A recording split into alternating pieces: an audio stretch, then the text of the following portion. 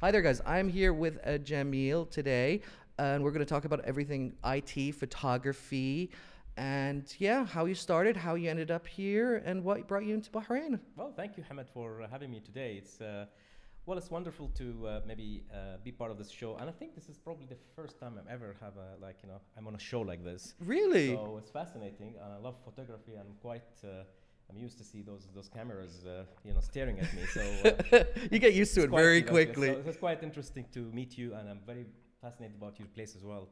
So yeah, thank you so much for inviting me, and No, the it's pleasure. a great honor to be on your show. And I think what drew my attention is the idea that you're basically trying to share thoughts and ideas from people in various industries, Mm. so that maybe the younger generations can learn and be inspired about successful people. So I think that's what really caught my attention. I Thank you think, very and I don't much, know how sir. you managed to get my I can profile, I but can I tell think you. I can tell you. maybe somebody referred you, but No, so what we always try to do is I always try to find for people who I find interesting, right? Because if I don't find them interesting, I'm not going to be able to have a good Right. conversation with them. Sure. Because I've never wanted to do like a typical style interview where it's hard questions and it's very repetitive. I always Yeah. wanted to have like we're having coffee, you know? Absolutely. Yes. Absolutely. And so what fascinated me was your position of how you went from consultancy into now being a CEO, Yeah. right? And I mean, this is some people is typical in the consultancy world. Other people go, you know what? I'm Yes. happy being a consultant, Yeah. and then maybe I'll join a startup or whatever else. Yeah. And especially with your experience in being in banking, sorry, Yes. It's a your long basic time. expression. Yes. Yeah. Definitely. I mean, it's definitely an interesting career so far. I think that's how I should sum it up. Probably I had a very good opportunity probably in my time early in the 90s, right? Early 90s. But because I graduated from the UK, so that kind of put a lot of pressure on me just to do something here in Bahrain. I could have stayed in the UK, and I actually was approached when I finished my degree there, just to remain in the UK. But I actually wanted to come back to Bahrain and be part of this fascinating nation. But back then, obviously, things were different. A lot of opportunities, and probably if I graduated today, my vision would be different. I'll probably have much more global horizon on what I can do there. But I think back then, Bahrain was actually quite booming, and there was so many opportunities, specifically in banking. This is where I really wanted to kind of be. So that's what happened. So I graduated in 1991, Mm-hmm. but I studied in normal government schools here in Bahrain. Mashallah And alik. then I went to Newcastle. That's Mm. where my first landed in Newcastle. I just had some friends and some family members were in there. So that's where I started my education, and I then moved to Wales, and then eventually I ended up in Huddersfield University, and that's where I completed my degree. So I was actually associated with Babco at the time, but I did engineering systems, computing, and control, and I was an instrument engineer for a while. And then, unfortunately, that didn't click in what I really wanted to do at that time. My passion was more into computers and digital electronics rather than oil and gas and instrumentation. So I had an opportunity with Gulf Business Machines, which is IBM, Yes. at the time, and it was the right time because early 90s, the Gulf War was just With over, Kuwait, yeah. and it was booming in terms of rebuilding Kuwait. So I was in Kuwait for a number of months, just rebuilding some of their infrastructure when it comes to computers. And then I moved into UAE, working with various government, again within IBM, but again installing systems. Let me interrupt you so we can go by piece by piece Sure. by piece. With the 90s, especially with the dot-com bubble just happening or just in the midst of it, was it very difficult to convince a lot of people who are restructuring right now Kuwait to say, hey, you know what, the internet is the future? Or No, but see, the internet wasn't there yet, right? This is 91, 92. two? Okay. So, nobody heard of the internet yet. It was 1995 when the internet really became synonymous. mainstream, yeah. Mainstream. So at that time, it was just before the net. There were some people talking about it, but it wasn't really, a well-known kind of technology at the time. It was until 95, but then I was in a different world then. Yeah. This is just much earlier Here. in the career. But then I moved into the UAE and I spent about 7 months there, again working on various projects for IBM. Then I moved to Oman after that, and I stayed for about a year, again with IBM. But then I got a great opportunity to move into banking, and that was where my passion was. So I moved to Investcorp Bank back in 1995, and I was with them till 2007. So I spent about 12 years. And actually, my time at Investcorp shaped my future because they were ahead of every other banks in Bahrain in terms of technology, in terms of their Infrastructure, infrastructure. The corporate world wasn't really well established back then, but Investcorp had a very advanced corporate structure, right? They had offices in London and New York and Bahrain, so they were very much advanced in how they ran their business at then, and it was fascinating. At that point, was banking still separated here in Bahrain between personal finances and investment banking? Well, investment wasn't really a big thing. Investcorp was the first bank to introduce investment banking. Right? Okay. So investment wasn't really a big thing. So Investcorp took the lead in terms of really spreading the investment kind opportunities for investors in the region. So it was fascinating. It was a very big name, and I was very, very excited to join that organization. And I was right, from my experience at the bank back then. So it was very, very reputed location, and I learned a lot, and I built a lot of knowledge, which even till today I am actually benefiting from that. To be honest, I imagine it shaped my career. I imagine. Yeah. And then how did you then go into consulting at some point? Well, that was much later. Sure. But then in 2007, I found myself probably cornered, and I couldn't move up, and I couldn't move left or right. Yeah. And this is the advice I want to give to various people who are going through their mid-career. Don't stay. I mean, even if it's a fantastic place and you love, and you find yourself stuck, just make a move. In my world, and in Arabic we say, when you move, كل حركة فيها بركة. If you move, there's always something there for you. If one door closes, the multiple doors will open. That's the positivity I want to spread. I'm a very positive person by nature. Of course, you can tell. I can reflect that. A very positive, very optimistic person. So I said, look, I mean, I can't continue here. I took a decision to move to Bank Muscat International as a slightly higher position. But that wasn't really the reason. I'm not really someone who's looking for positions. I'm more of someone who's looking for challenges. Cheers. So I'm a challenge guy. I hate to be kept in an operational environment. It kills my passion and career actually. So I had an opportunity and I moved there. They were transforming the bank at the time, and I said, "Wow, this is fascinating." So I jumped in, although I took one step back so that I can really jump higher. Really, that's the whole idea. So I actually kick-started the transformation for the bank at that time, back in 2007, 2008. And I actually managed to do an architecture for the bank, which they're still using today. Quite proud of it. And I think even after the merger with As-Salam, I think some of the technology, which I have basically planned back then, is still being used. Oh, that's like, fantastic. for example, their core banking system, the Temenos 24 is called. It's still being used, so which is really fascinating. I hope they're still using it. But it was a good experience. But then in 2008, a friend of mine who was heading Bahrain Mumtalakat holding company called me. Talal Zain, I think he's a very well-known personality, and I love him. He's a very close friend and a very fantastic personality in Bahrain.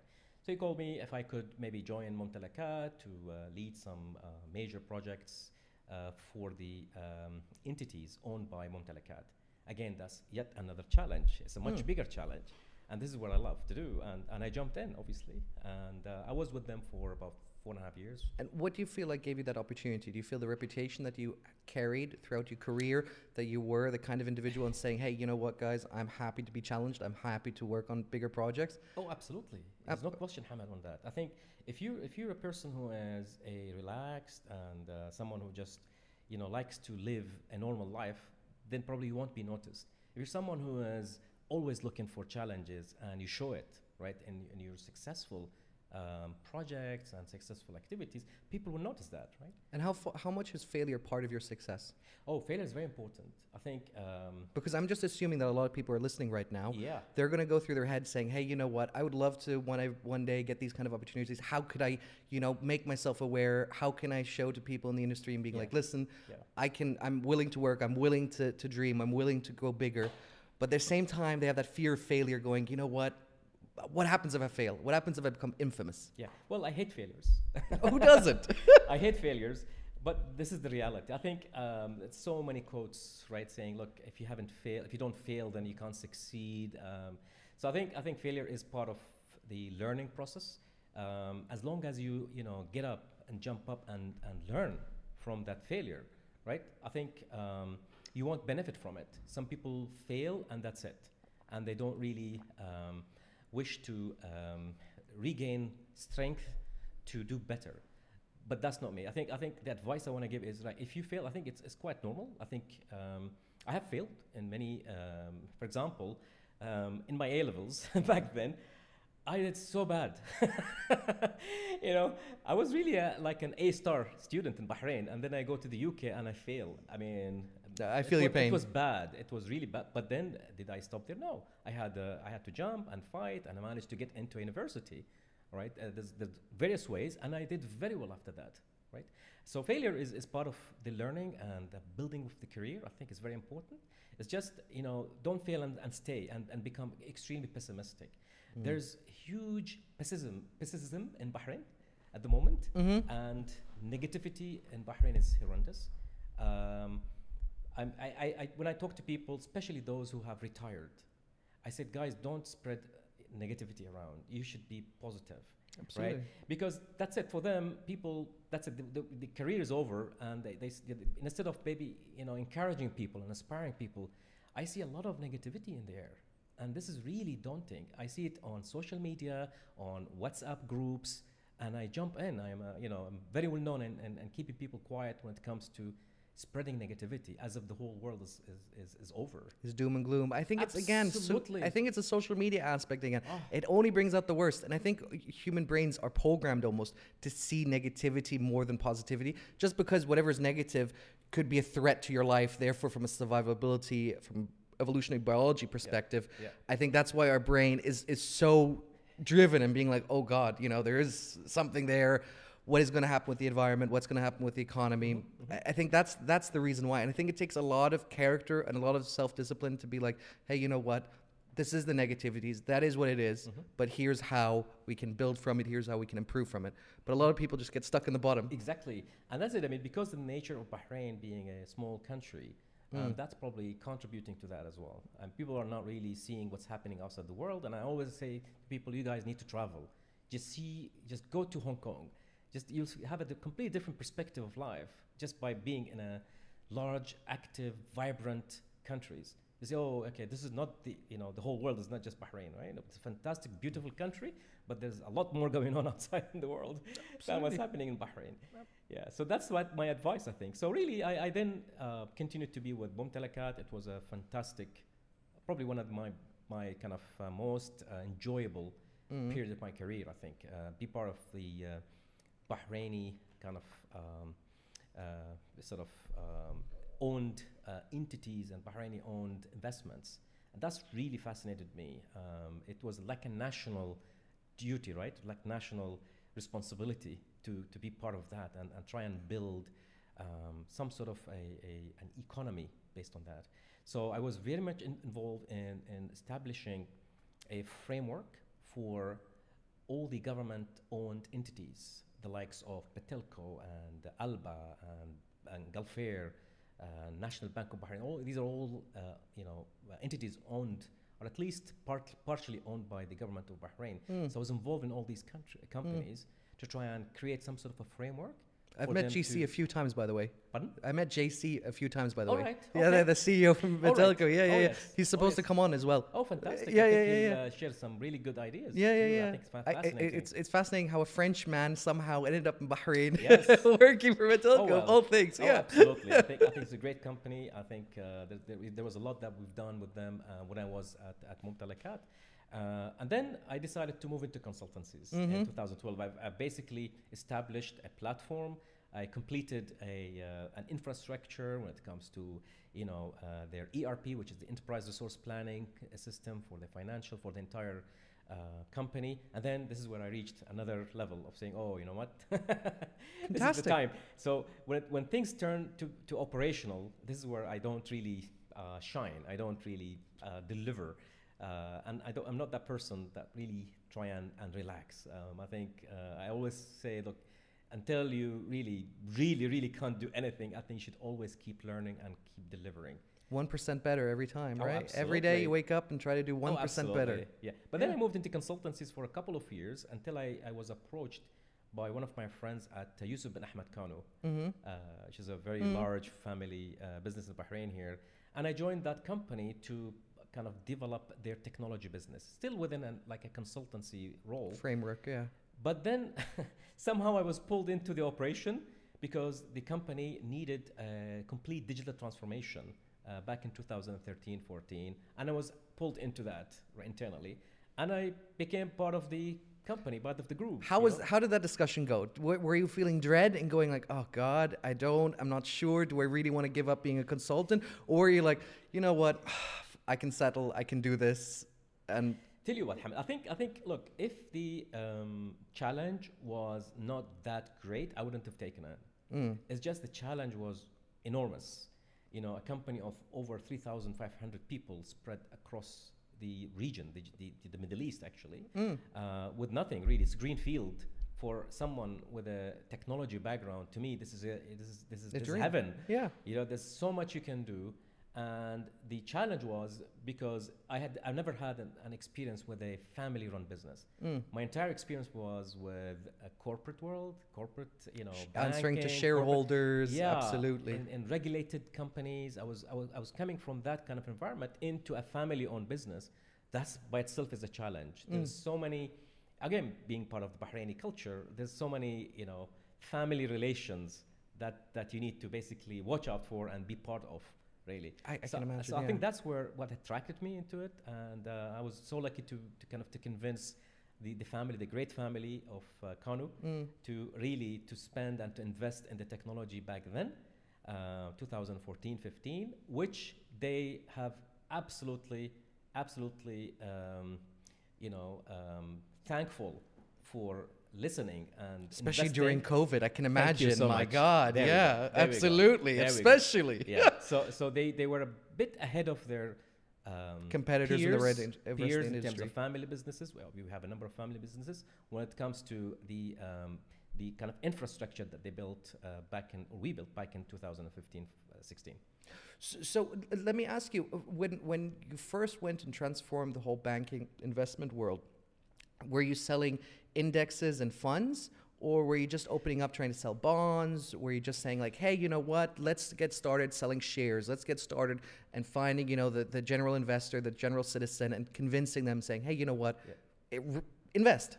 Yeah, you're talking about InvestCorp here, right? Sure. No, InvestCorp obviously does alternative investments. So basically they buy companies at that time specifically in North America and Europe. Those are the only two regions that they were investing in. So they basically scan for companies that are in a growth mode, or companies that are going through trouble, but have great potential. Okay, so the Warren Buffett approach, Yes. were you guys looking for value rather than growth? Absolutely. In that sense? Absolutely. So they would buy a company, and then what happened with their own money, with their own funds, right? Sure. And they bring it to this region. Sure. And they look for investors in Saudi Arabia, Bahrain, Kuwait, UAE. Fantastic. And they would actually sell up 90% of that company, and they keep 10% for their own staff and own management. Fantastic. Right? So the management would work very hard to ensure that the company flourishes because there's a stake for them. Absolutely. Absolutely. This is the formula. And hopefully within 4 or 5 years, the company would transform and would improve in terms of valuation, and then they would sell it again. Usually they would exit from companies around 5 years. Okay. And hopefully they will get back some revenue and cash rewards to their investors and to their management. And This how is the model. This is the and how business long model. was the process in order to find a company? Anywhere between 6 months to a year, I imagine. Oh, every year they would scan like hundreds. I would Sure. say, almost 700-800 companies a year, Oh wow! and then they would pick like 3-4 companies. oh wow! That's Oh it. wow! That, I mean, that's a lot of data A lot of- analytics Oh, to work. absolutely. Yeah, they have a huge team, and even today, even based in New York, the other company, the other office is in London. So, and they do the similar things, and they would work with their colleagues here in Bahrain, and then they would market those companies. Now, today the bank has completely changed. That's definitely going business, but they have so many other businesses like funds, for example. They have established funds. They're into real estate, I'm not sure if they're into Portfolios. equities. Yeah. Yeah. So they have multiple instruments today. But because I'm really fascinated because right now, I mean, sadly, a lot of international investors are what's the right word? Are attracted by the shine and the glamour of a lot of American, European companies, especially when it comes to anything like a unicorn business, where they're hoping that they're going to get some sort of a multiple of 700, 1,000, They're all hoping that they'll find the next Uber. They're all hoping that they'll find the next, Yes. Tesla. And I think it's a shame that not enough VCs take the necessary fund to invest rather into the region, right? I mean, we have a few startups. We have some interesting companies coming about, but it's sadly we're still lagging in a lot of ways behind. Like there's no reason why there isn't a Middle Eastern Netflix. There is one, OSN, Yeah. which is owned by Kuwait and Saudi Arabia, which is the closest similarity. But there's not Well, one. I mean, you have Noon, right? Noon is Sure. obviously competing with Amazon. Sure. So that's an example of maybe companies that want to basically replicate the successful model of global companies. I think you're right. I mean, maybe the numbers are not really that good, but there are emerging brands that resemble or perform similar businesses to what's been successful in the U.S. Well, I don't know if I would agree with that the numbers aren't necessarily so good. I mean, Alibaba trades at a multiple Yep. of I think 10 or 9, where you have Amazon that trades at a multiple of almost 30, right? There's no justification on that share price. There's no justification on why Tesla should be valued higher than General Motors, right? Yep. So I think that's the trick of Wall Street, and I think that hopefully in the future we'll see more necessary projects initiating from the Middle East. There was a company that duplicated Amazon's approach. I forgot the name of it. Desert or something like that. It was a Desert Card. No, there was another one called Souk, I think. Oh, Souk. And that was bought up by Amazon. Exactly. Yeah, exactly. Souk.com. You're right. Yeah. Yes. And so there is I think there is a challenge for these companies that they don't get bought up Yes. by Western market, right? Well, you have Kareem as well, right? Yeah, absolutely. Kareem is another example. Yeah. So there are some companies, but I mean, you're right. I mean, there are not really that many that can benefit from the successful model of Silicon Valley. So I think the opportunities are there. I think in this part of the world, but it just needs people to basically have the faith in developing them. Absolutely. Well, I couldn't agree with you more. Yeah. Absolutely. So basically, back to what I've been doing, and quite recently, I've been asked to develop the technology business. Again, the Kano group is platforms have been established and everything is stable. And again, there we go, another chance to move over and into more challenging activities, and that's what I'm doing today. So basically, I kind of, because probably with my long time spent in technology, so you become kind of sort of Jaded? yeah, and also more of I wouldn't say expert, but actually more knowledgeable of really the underlying issues.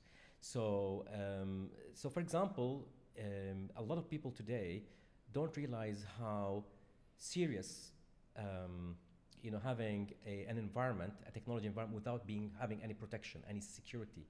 So, right? Oh boy, yeah. So this has really caught my eye, and I think, as I said, I mean, I once met a director within the Kanu family who was refusing to move to the cloud. At the time, I was trying to promote Microsoft 365, which is a cloud email system, as you know. So he's refusing. He says, "Oh, Jameel, no way I can. I don't have any social media accounts. I don't have any email accounts. I like to keep my emails here next to me, next door in my data center. And I said, look, what phone are you using? He said, I'm using a Samsung. I said, bingo. There you go. So you're already on the cloud. I mean, so long gone the days where you say, I would just want to be locked in one room. So you have to expose yourself to some extent. And in doing so, there is the issues, right? That's where the issue starts. People don't realize how serious this is. So this particular area, which is cybersecurity, it caught my attention probably 3 years ago. I was just doing some various projects for the company, and I said, look, oh boy, I mean, there's a huge mining, understatement, underestimation of the seriousness of this issue, right? Cybersecurity. And this was, again, 3 years, 4 years. This is before even people, became synonymous with ransomware attacks. This is quite recent. Now people probably know this. And if you don't mind me interrupting, I recently read from, I don't remember which journal entry it was. Maybe it was Ing or another magazine. And it mentioned that most cyberware attacks that happen on firms for ransacking don't actually get reported. Absolutely. Which is even scarier, right? Yes. So there's no even a record of it being kept. Yes, absolutely.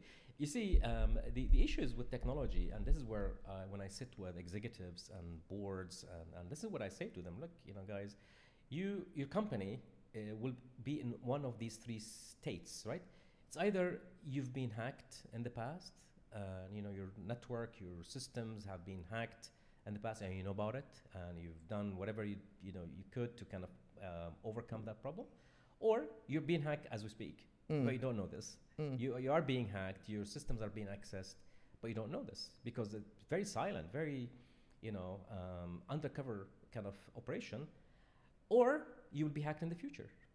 Yeah, you're already either in one, three states. It's one of these three. So what's the solution? The solution is really to keep raising your fence and hoping that nothing will happen. And the reason for that is, Hamad, because it takes about 245 days for a company to discover a hack. 245. That means someone from China, from Russia, my full respect to these countries, obviously, have fascinating people, but obviously, or local or competitor, but you don't know. Most of the attack seems to be coming from these two destinations, and they will probably be around on the network, playing around, posting and positioning various sleeping cells, and you don't know when these will wake up. And when they wake up, they'll start to create damage.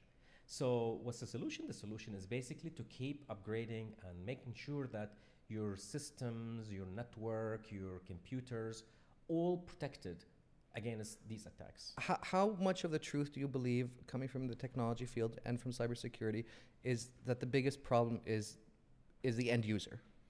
From phishing attacks? 70%. 70%, yeah? 70%. Yeah. I'm not sure if you know the man. He came up with that antivirus software, McAfee. McAfee. McAfee, yeah. He explained that one of the things he would do was social engineering, where he would actually look up the secretaries for these. I'm not sure if I should. Well, cut this part out because I don't want to spread this information. And so what he would do, he would contact the secretaries for high position, whether it be government or from personal companies, blah blah blah, and he would message them on Instagram, make a fake account, like a winning or whatever, and saying, "Congratulations, you won a free laptop. Congratulations, you won a phone. Congratulations, you won a laptop." And somewhere around 40 to 60% of people were just so happy that they won something that they got a device that was full of malware. Yeah. And most of these people obviously have the accounts of their bosses, managing calendars, managing email addresses. And that's how he had that huge abundance of access to hundreds of companies and into embassies even. Absolutely. So social engineering, which is really compromising your own employees. That's what social engineering means. Is the ability to basically, access your staff. Okay, pretending to be someone that they know. Okay, that's social engineering, and you can do a lot of damage by doing this. This is one of the most dangerous, mechanisms to attack an organization is through social engineering. I think companies and sectors, I would say in Bahrain here and probably globally, the three major sectors that really impacted the government. Obviously, government sectors are one of the largest, especially for hostile impacted. nations or whatever. Absolutely, that's number one. Second is financial institutions, of course, and then third is education. Right, those are the three sectors that are being kind of attacked regularly. Now the thing is, a lot of companies today have realized, right, that the investment they put in ensuring that they have a proper protection, proper defenses, right, is growing, right? There's a lot of awareness happening. The issue is, I see a lot of sectors are still, they don't care basically.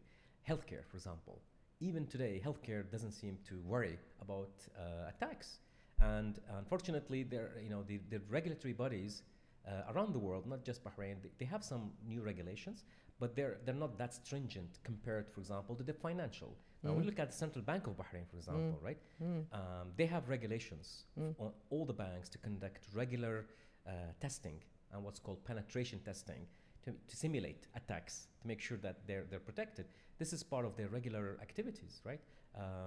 Disaster recovery operation, simulation of attacks, what's called data phishing. recoveries. Absolutely. So it's part of the regulation. They have to do it. But when you look at other sectors in the region or globally, they're not really that much regulated, and there are not many policies to ensure that these companies and these sectors, follow the financial and the government. So that's one of the problems, I think, which is lack of regulations. Do you believe that first an attack has to happen at a scale for them to be like, oh, whoa, we need to invest? Because sadly, most cases, especially in the business world and as human beings, we often always do things in hindsight rather than in foresight. No question, Hamad. I think one of the reasons why organizations who are not regulated to really wake up and invest is, when they get an attack. But then it's too late. I know several cases in Bahrain, actually, but they are not really announced. But several cases where they really got a hit, either through ransomware or through disruption of operations. Not necessarily financial, right? There could be a disruption of an operation, and you have to basically then dig out your paper and go back to manual ways of running your business. Imagine. Right, in today's day and age. So I think there should be some awareness. I think the problem is, no matter how much awareness you do, there's still lack of belief and trust until something happens. Right, with the exception of the financial sector, because they are regulated, they have no option but to comply with the regulation of CBB. You make a really interesting point, because there's a famous consultant. He worked for New York Times. His name is Scott Galloway, and he has this theory of doing a perp walk. So he always advises company to hire an actor, especially larger companies, and every 6 months every 3 years, just have an actor come in for 1 or 2 days that they're working, and then do a perp walk with him leaving. Okay. Just to scare all the staff, and for anyone who slipped by the vetting process, who's up to negative activities, that they're then frightened away. Absolutely. Yes. So various kind of actions that companies are taking. But I think most of what I've seen coming recently is there are companies who would simulate attacks, and that's becoming now a normal thing. So you would actually, for example, send that email with the winning the lottery. Okay, they would simulate that internally, and they see what is the response from their staff. And they would actually reply back, say, well, sorry, you basically shouldn't have clicked on this. It's okay, nothing has happened, but make sure next time you watch out for this. So they give that kind of awareness to their employees and staff to be more vigilant against this what's called phishing attack. Phishing is obviously the ability to simulate someone that you know. Absolutely. Right? So I could receive an email from Hamad or someone pretending to be Hamad and is asking me for some cash or some double A. That's a right. That's very common. That's so common. Called phishing, right? Absolutely. So basically tricking people to think that they're coming from someone else. In fact, there was a famous case with Elon Musk, where somebody made a fake email address that was just basically a tunnel, and he was sending these emails to execs in the company asking them what their financial forecast was. Thank God they caught him. Yeah. And yeah, and so they went to court over it. Absolutely. There's so many stories, Hamad. I mean, but again, the world is becoming more aware of the dangers. And I think companies and the corporate world has started to really recognize the dangers and do some proactive work to avoid being caught in a ransomware attack or in a phishing attack or the likes of complete disruption of their operations. So they are learning, I would say. I mean, in fact, I know that especially with Apple, the case is become that what's the name of the CEO, guys, again? Tim Cook. Thank you. Tim Cook, yes. That Tim Cook isn't allowed to fly anymore on public aircrafts. Okay. Just because the value that he carries Yes. on his devices. Yeah. So it's more than the cost of the plane, and so the board has decided that he has to only be flying private now. Yeah. Yeah. Amazing. And they take it from his pay cut, by the way. Yeah. Well, fascinating. So really, this is the story.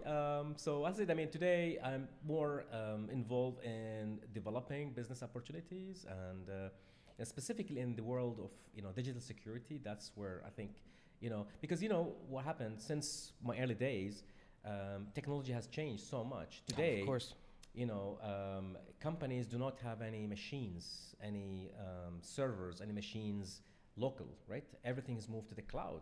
So the focus on technology has changed from having a team of people looking after some machines into very bright and talented people enabling the business. Well, when you came back to the Middle East, that must have been just when GUI had started becoming accessible. Oh, yes. Right? Oh, Before then was just point and click. Oh, absolutely. Right? Yes. I mean, I can't even imagine to convince people at that point in time and being like, you know what, this is all going to be different. No. I lived the Windows NT world and the Windows 95, all these, probably you haven't heard of them, but they're there. But I grew up in Saudi Arabia. My dad was a big computer guy, so he had these floppy disks that were huge. Yeah, well, I didn't live those days. I kind of more of the smaller ones, but I still lived the days where the smaller floppies there, and then quickly moved into CDs after that.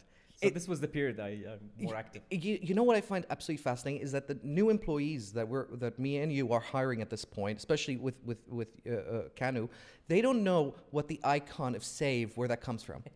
They've never seen a floppy disk. Absolutely. Right? Yes, you're absolutely right, Hamid. I think you're right. Yeah. Or, They've never seen a floppy. Or why the phone icon looks like a phone, right? Absolutely. It's fascinating. Yes. And I lived obviously days where the modems, remember? Yes. Back in 96, 7, we have to dial in and wait, and if you're lucky, you can get connected. And the era of forms as well. Oh yes. These are good days, good, fascinating. I mean, but obviously things have changed today. Obviously, there's so much in technology. I think the younger generation. They have a fascinating world of technology I think they can play with today. Do you not feel that technology has though become almost not just app-centric but company-centric? Like everyone either accesses Instagram or Google. Yeah. I think what is it, like 95 or 96% of web searches go through Google? Oh, yes, absolutely. Right? Look, I mean, there's nothing wrong with that. I think to be attached to a specific in a company, if it's really doing good, why not? I don't see it a problem. I know Apple, for example, they work on kids at a very young age to basically build the brand, right? By the way, sorry to interrupt you, but do you know that most execs at Apple don't allow their kids to play with their devices? Really? No, I never knew that. Right? Oh, really? Yep. Oh, see, that's another thing. Well, you know what? I kind of had a session with. I was invited to an event by Dell. Global. That was back in 2010, I think. And I had the opportunity to have dinner next to Michael Dell, right next to me. And back then, he was holding a BlackBerry. It was during the BlackBerry days. So I was having conversation, and I said, "So Michael, how often do you let your children to be 24/7 on their devices, mobile devices?" He told me actually no way. So he said he only kind of allow his kids to work for a number of hours, and then he has like a schedule for a couple of hours a night, and then they have to switch off their mobiles. I said, someone like that, we should learn from them, right? So it was, that kind of gave me a wake-up call back then to really make sure that my children don't actually work 24/7 on these mobile devices. He has a fascinating story. I remember reading in an interview with him that when he was when the iPhone, the first generation, came out, before it even had a 3G model, they were in talks actually with Intel to produce the chips for the CPU, right? Apple was set at a certain price, and Intel it didn't work out. The price just weren't meeting. So the CEO at the time, he felt in his gut saying, he knew that he should take that contract. Right. But he couldn't convince the board to accept it. So it passed up that opportunity. So obviously, in hindsight in 2020, they did the iPhone did way better than their estimates. Yeah. They could have made the numbers work if they really tried. And absolutely. So the whole argument at the article was saying also, even when something doesn't match from a numbers perspective, if your instincts as a businessman is telling you, you should more often than not take that chance. Oh, absolutely. I think as I said, I mean these brands will definitely try and develop a brand loyalty at a very young age, and it's by nature. But to be honest, I mean, I don't see it a problem. As long as it's helping the younger generation be fascinated about technology and be passionate about technology. And to bring it in, to cybersecurity, I think that's the same case with cybersecurity, is that a lot of people see it from a financial perspective, saying like, is it necessary? Does the numbers make sense? Although internally they know, if something does happen, it's going to cost us X multiple more. Exactly. I think this is one of the reasons that is putting people off from being proactive when it comes to cybersecurity protection. And it's basically, is it worth the investment? Does nothing happen? We've never had any attacks for the last 20 years. Why would an attack happen next month? You see? So they basically measure their investment based on their experience. Oh, we've never had an issue. But the problem is they don't know that they had an issue. This is what I'm saying. Being in technology, you don't know that you've been attacked, you see, and you don't know when it's going to hit you. So that's why I think many companies today are becoming aware of this problem, and they are really investing in raising the bar and increasing, the defense. That's the only thing you can do, really, because whenever you increase your defense, those hackers will go even higher. They're very smart people. Sure. So they'll always go higher. So you have to keep, it becomes a spending game. Oh yes. Yeah. Oh, it is. That's what it is. And eventually you hope you reach a situation where for the hackers it's so expensive and the returns are so little that it doesn't. It becomes worth it. It doesn't worth it. You're right. So that's what you eventually hope to hit, that medium ground. Yeah. But what do you think of the whole blockchain with security? Do you think there is a connection between the two, or do you think it's just vapeware at the moment? No, it's good. That's the future. You can't stop it. There's a whole technology, obviously, industry based on it. All the cryptocurrencies, obviously, as you know, is based on the blockchain, and there are so many good applications for it. And I think one day it will sort of dominate the world of communication, secure communication. Today, I'm not sure if you know this, but there are actually groups of similar businesses that are communicating on blockchains. For example, shipping industry, right? So you have a group of ship liners, the companies that own these large ships, right? For the transportation shipping. of goods. Yeah. So there's a lot of communication that goes between those companies, and the ports, authorities, and agents. So they're basically using blockchains, private blockchains, to communicate securely, right? So without any disruption to the communication. It's very similar to, in banking, you have SWIFT, for example. If you're familiar with the banking industry, they have SWIFT for years. It's very protected kind of messaging platform. Similarly, for the shipping, they're using blockchain today to exchange secured messages. So the world is moving towards blockchain. It's definitely happening. It just requires a lot of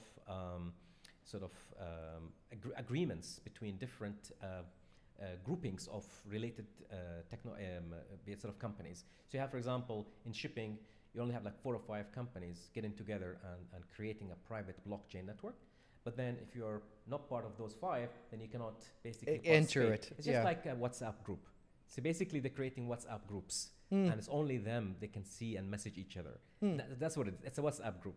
That's So a the wonderful problem- example. Oh yes, if you're not part of the WhatsApp group, then you're not able. So that kind of you need to maximize the group to make it even more accessible to many people and many companies to make the blockchain worthwhile. But by the way, I don't know if you're aware of this, but for the last I think 5 or 8 years of WhatsApp now being owned by Meta, Correct. because they never encrypted their server for a very long time. They only encrypted it 2 years ago. Correct. The way group chats would work would be based on a URL address. Correct. So people were able to find URL addresses Yes.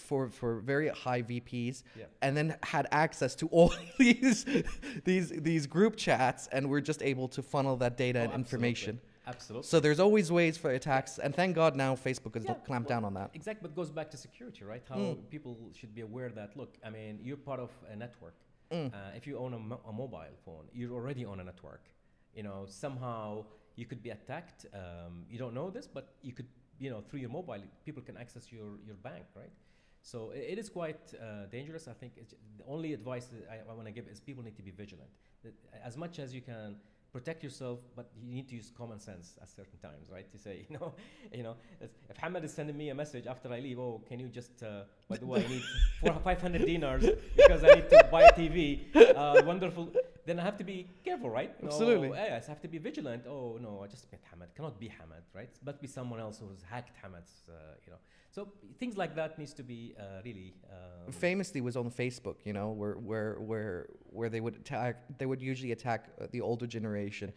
People would just usually share their recipes, and they would say, their grandson or granddaughter. Yes. Or the old proverb with the I'm a prince from Nigeria. Oh, yes. Oh, yes. Oh. I mean, I'm not sure. There still seems to be coming for some reason. These guys in Nigeria don't believe that the world is now aware of the problem. They still seem to be active for some reason. But I spoke to a mathematician about this problem, and he made a very interesting point. He said that the message is so ridiculous, it doesn't matter. Because the people who will affect it are the most gullible. Right. Right? Yeah. And the most vulnerable. Yeah. Yeah. Oh, yes, absolutely. And exactly. And so it's just a numbers game of sending it out. Yes. Yeah. Right? And instead of making the story most believable. You don't believe, but some people will actually fall in the trap, unfortunately. They will catch some people. Absolutely. It's quite unfortunate. Absolutely. It's sad, but it is what it is. So do you see yourself introducing blockchain now into Bahrain? I think it's already there, right? I think some...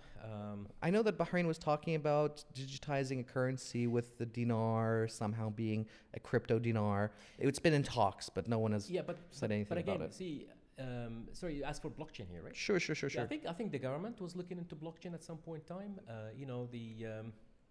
All the ministries today, obviously there is an existing network where ministries and government entities can communicate.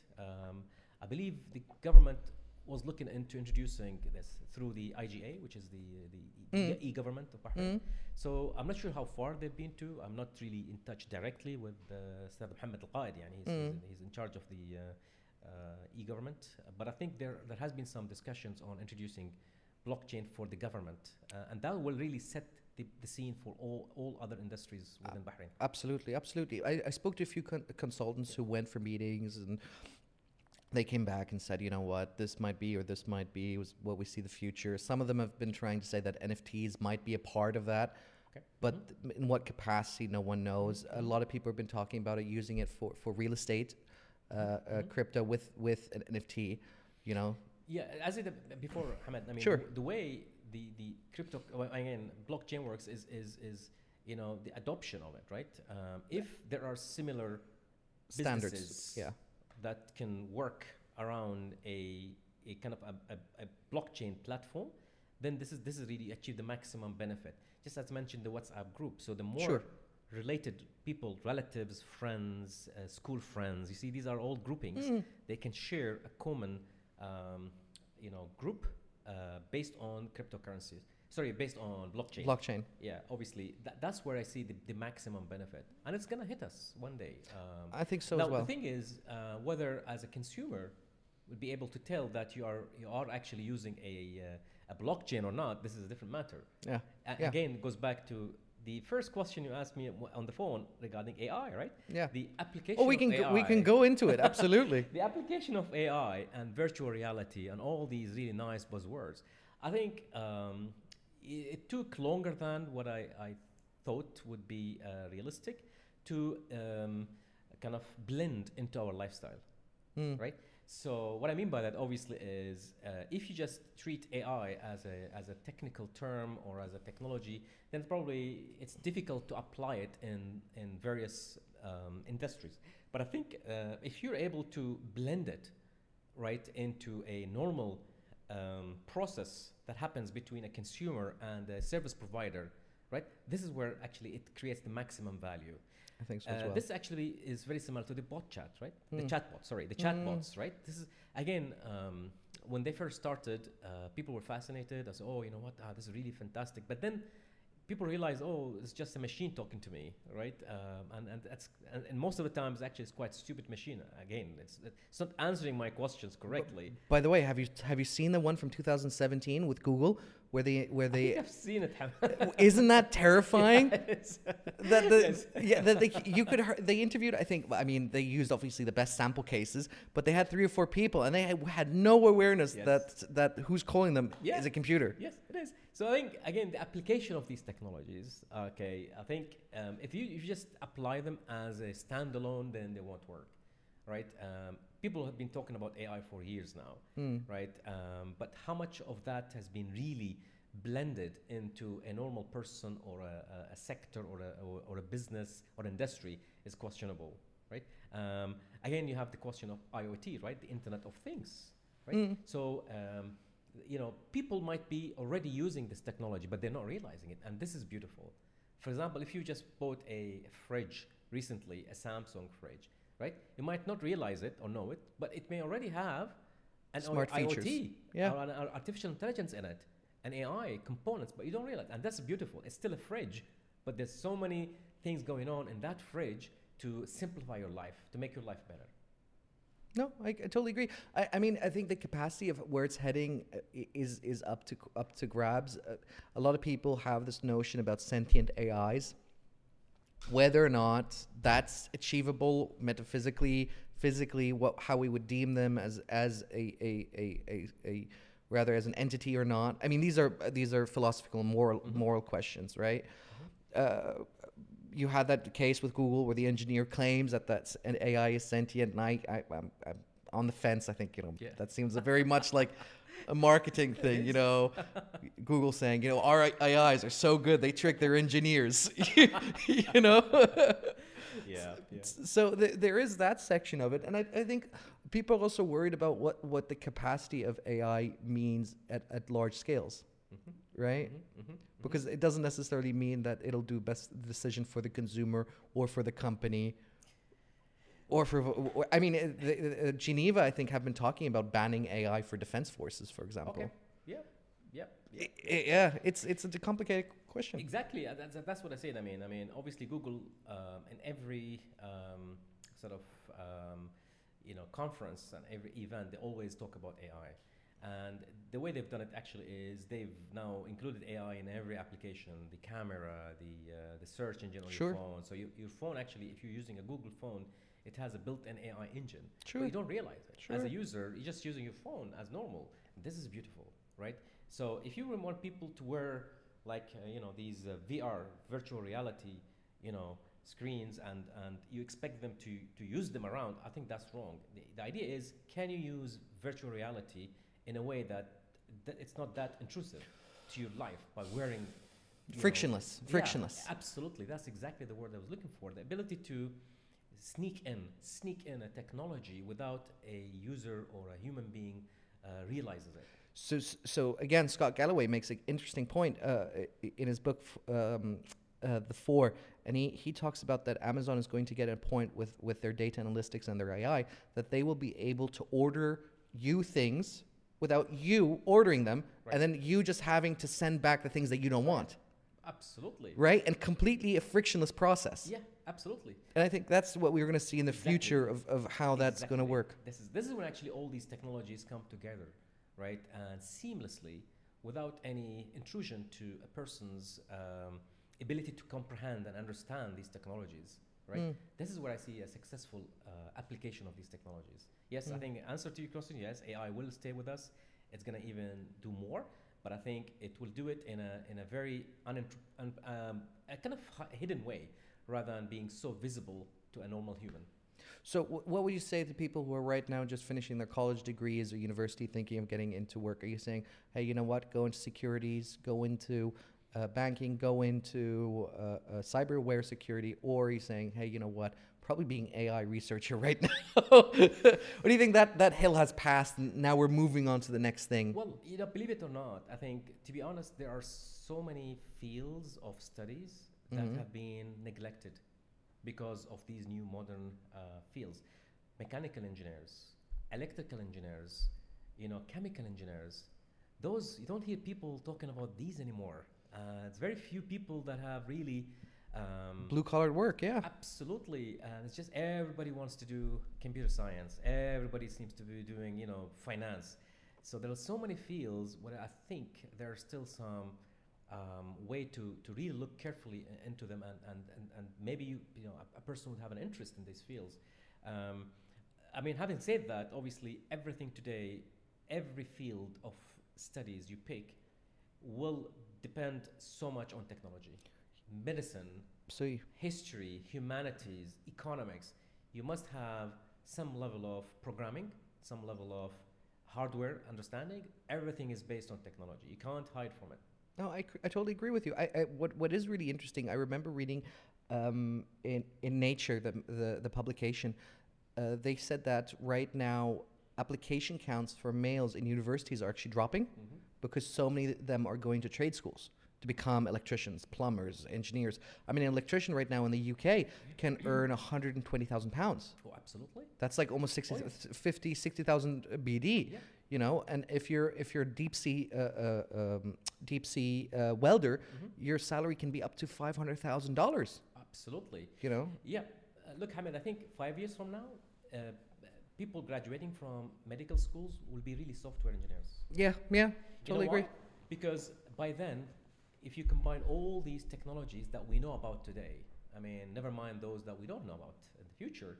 The ones like, you know, AI, VR, IoT, all these technologies, right? They will be put in a way for a doctor not to be physically present in one location, but he'll be treating people, you know, hundreds of miles, thousands of miles away, right? So he's sitting in Bahrain and he's controlling through a computer, through a program that he's written himself, an operating theater somewhere in India, somewhere in, I don't know, Thailand, wherever. Thailand, right? Sitting in Bahrain.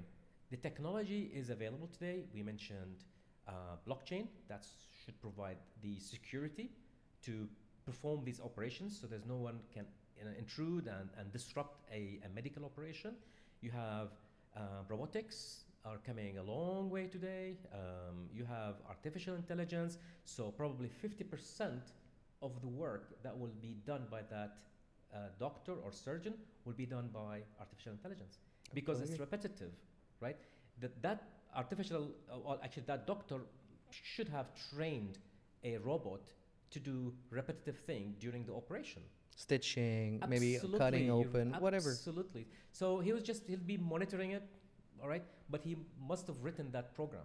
So you see, they're all software engineers. They're all programmers. No, so the world is going towards that. Yes, everything will be based on technology in any field you pick. But again, I mean, I don't think we should forget that for any new people coming, especially have a lot of people graduating this year from school, you should never discount the, the traditional engineers, the chemical engineering and the, civil engineering and the electrical. These are all fascinating fields which very much use technology. You're not really going away from technology. You're not stone man. You're right. So you don't have to be a software or computer science engineer to be able to work in a bank or in a chemical plant or in an electric power station. So that's my advice. No, I mean I'm with you 100%, and I think that Murray's job is going to be replaced by a computer sooner or later, because right now switching cameras by pressing a button on who's talking, right? So that's the next that's the next stage. Sorry to tell you, Murray, you're gonna have to retrain. You're gonna have to be a camera operator. But it is Well, fascinating. It's yeah, so but I think, fascinating. to be honest, Hamid, I think a lot of people are scared from being Made redundant. replaced by computers. I don't think that's gonna happen. I think human beings will become more intelligent, smarter. Their focus will be on things that are totally different from what they're doing today. And machines, computers, software will still be very much part of our life, but they will do things that human beings don't need to do. My friend had a really great point, and he told me there is one job in the world that will never be replaceable. And it's not the job that you're thinking of, it's personal trainer. He said nobody wants to be told by a computer how to work out. Well, you never know. Right? And I No, thought, you never know. oh, I don't know. I think, Well, do you really want to be yelled at by a computer telling you do push-ups? well, you never know, Hamid. I mean, if that's if it's put in a way that is very effective, why not? If it's made into a hologram, Sure. Oh, now you're talking. Now You you're never know, talking. right? Absolutely. what's called Metaverse. Metaverse, right? Could be a metaverse working. You don't know. Are you invested in the metaverse? Not yet. Not yet, but No, you I are don't looking like into the, it. I don't know, at least the ones that Facebook or Meta showed. I didn't like the graphics. To me, it looks so premature. It's very. I don't know. I would have liked to see more. Well, realistic PlayStation plastic. 2, right? I mean, how many? The graphics wasn't that as amusing to me. That's probably why it didn't capture my attention yet. I mean, how many triangles did they use at the PlayStation 2? Like 230, something like that? Probably. Exactly, right? So, I mean, it's going to take time, and sooner or later, I think it's going to be very, very real. Yeah, well, you know what? I mean, there's still some negativity into it. I mean, whether we like it or not. Probably for people in our generation, we value personal, connections, right? And I can see it. I mean, the pandemic, the 2 years pandemic, have shown and many, kind of raised many issues. The lack of connection, personal connection, really made a big, huge impact on people's Depression, psyche, absolutely well-being, right? Which proves that, look, I mean, whatever we do in technology and artificial intelligence, you still need that human connection. Well, can I ask, do you have any children, sir? I do, yeah. Do you find them playing out with their friends, or is that, do you have to almost force them to get out of the house? Well, to be honest, I have one son who's Okay. he's just finished his GCSEs. Oh, mashallah. Hashim. Congratulations. And thank you. And he's because of the pandemic, yes, I think the answer, I had to push him. Yeah. I had to push him just to see his friends. And I think they're coming back now to normal. But my other children actually are a lot older. They're okay. I mean, they know but my son is I had to push him, especially at this very young age. The pandemic obviously confined them to one space. And then it will take time for them to readjust and become part of this community. I totally agree. I mean, I recently read a study that this is in the Western world, though, that most people between 20 to 25 don't have a single real friend, which is a scary statistic if you think about it, and that everything is just virtual. Yeah. And to me, Twitter and Instagram isn't a real place. Yeah. But people treat it almost like it's a real community, a real place. Yeah, but what makes me a bit not worried, because my eldest son, Basil, he's 26, and oh man, he probably has hundreds of friends, and he's still in touch. He's living in New York at the moment. He's working in New York, but he's in touch with friends. He's going out. He's living like normal life that we all lived, right? In terms of human connection, friends, and social relationships. My daughter, again, same thing. I mean, she has, friends everywhere. So I'm not really that worried. But my younger son, I think it's just, I hope it's only a temporary situation Setback. because of the pandemic. But the older they grow, they realize the human connection, there's nothing, you cannot replace that. Whatever you do, no matter how much time you spend on staring at a screen, at the end of the day, there's still the human, touch and human connection is what matters really. I think so as well. I think that's why you found so many people who have gone through depression or had some wellness or mental issues after the whole situation of being almost for a year locked in four walls. I read another scary statistic that 96% of our lifespan is spent indoors. Wow. That is, if you think about it, I mean, 8 hours sleeping or 6 hours, Yeah. however you sleep, Yeah. and then 8 hours in an office, right? That's already two-thirds of your day. Oh, absolutely. And I think it's even worse in Europe And and the I mean, in the States. Middle East, when do we go Oh, out in summer? oh yes, it's quite difficult, but still we still have the shisha and we still have the gahwas and صح صح for we ساعتين. still have that. So compared to maybe the same generations living in Europe today, probably we are much better off than them. I think it's a lot Totally more agree. difficult for them. Have a lot of people feeling extremely, lonely. There's a lot of issues about lonely people in the West compared to our culture here. But our culture is a lot more centered on community. شوف عمك, أخوك, Yes. right? Yeah. This does not happen in Yes. the West. You know, they might come for Christmas, if that. Yeah. For them, for us, Absolutely. you know, Yeah. you haven't seen your uncle in Oh, a same week. thing. What's going on? You know. Or I'm gonna see my mother next year.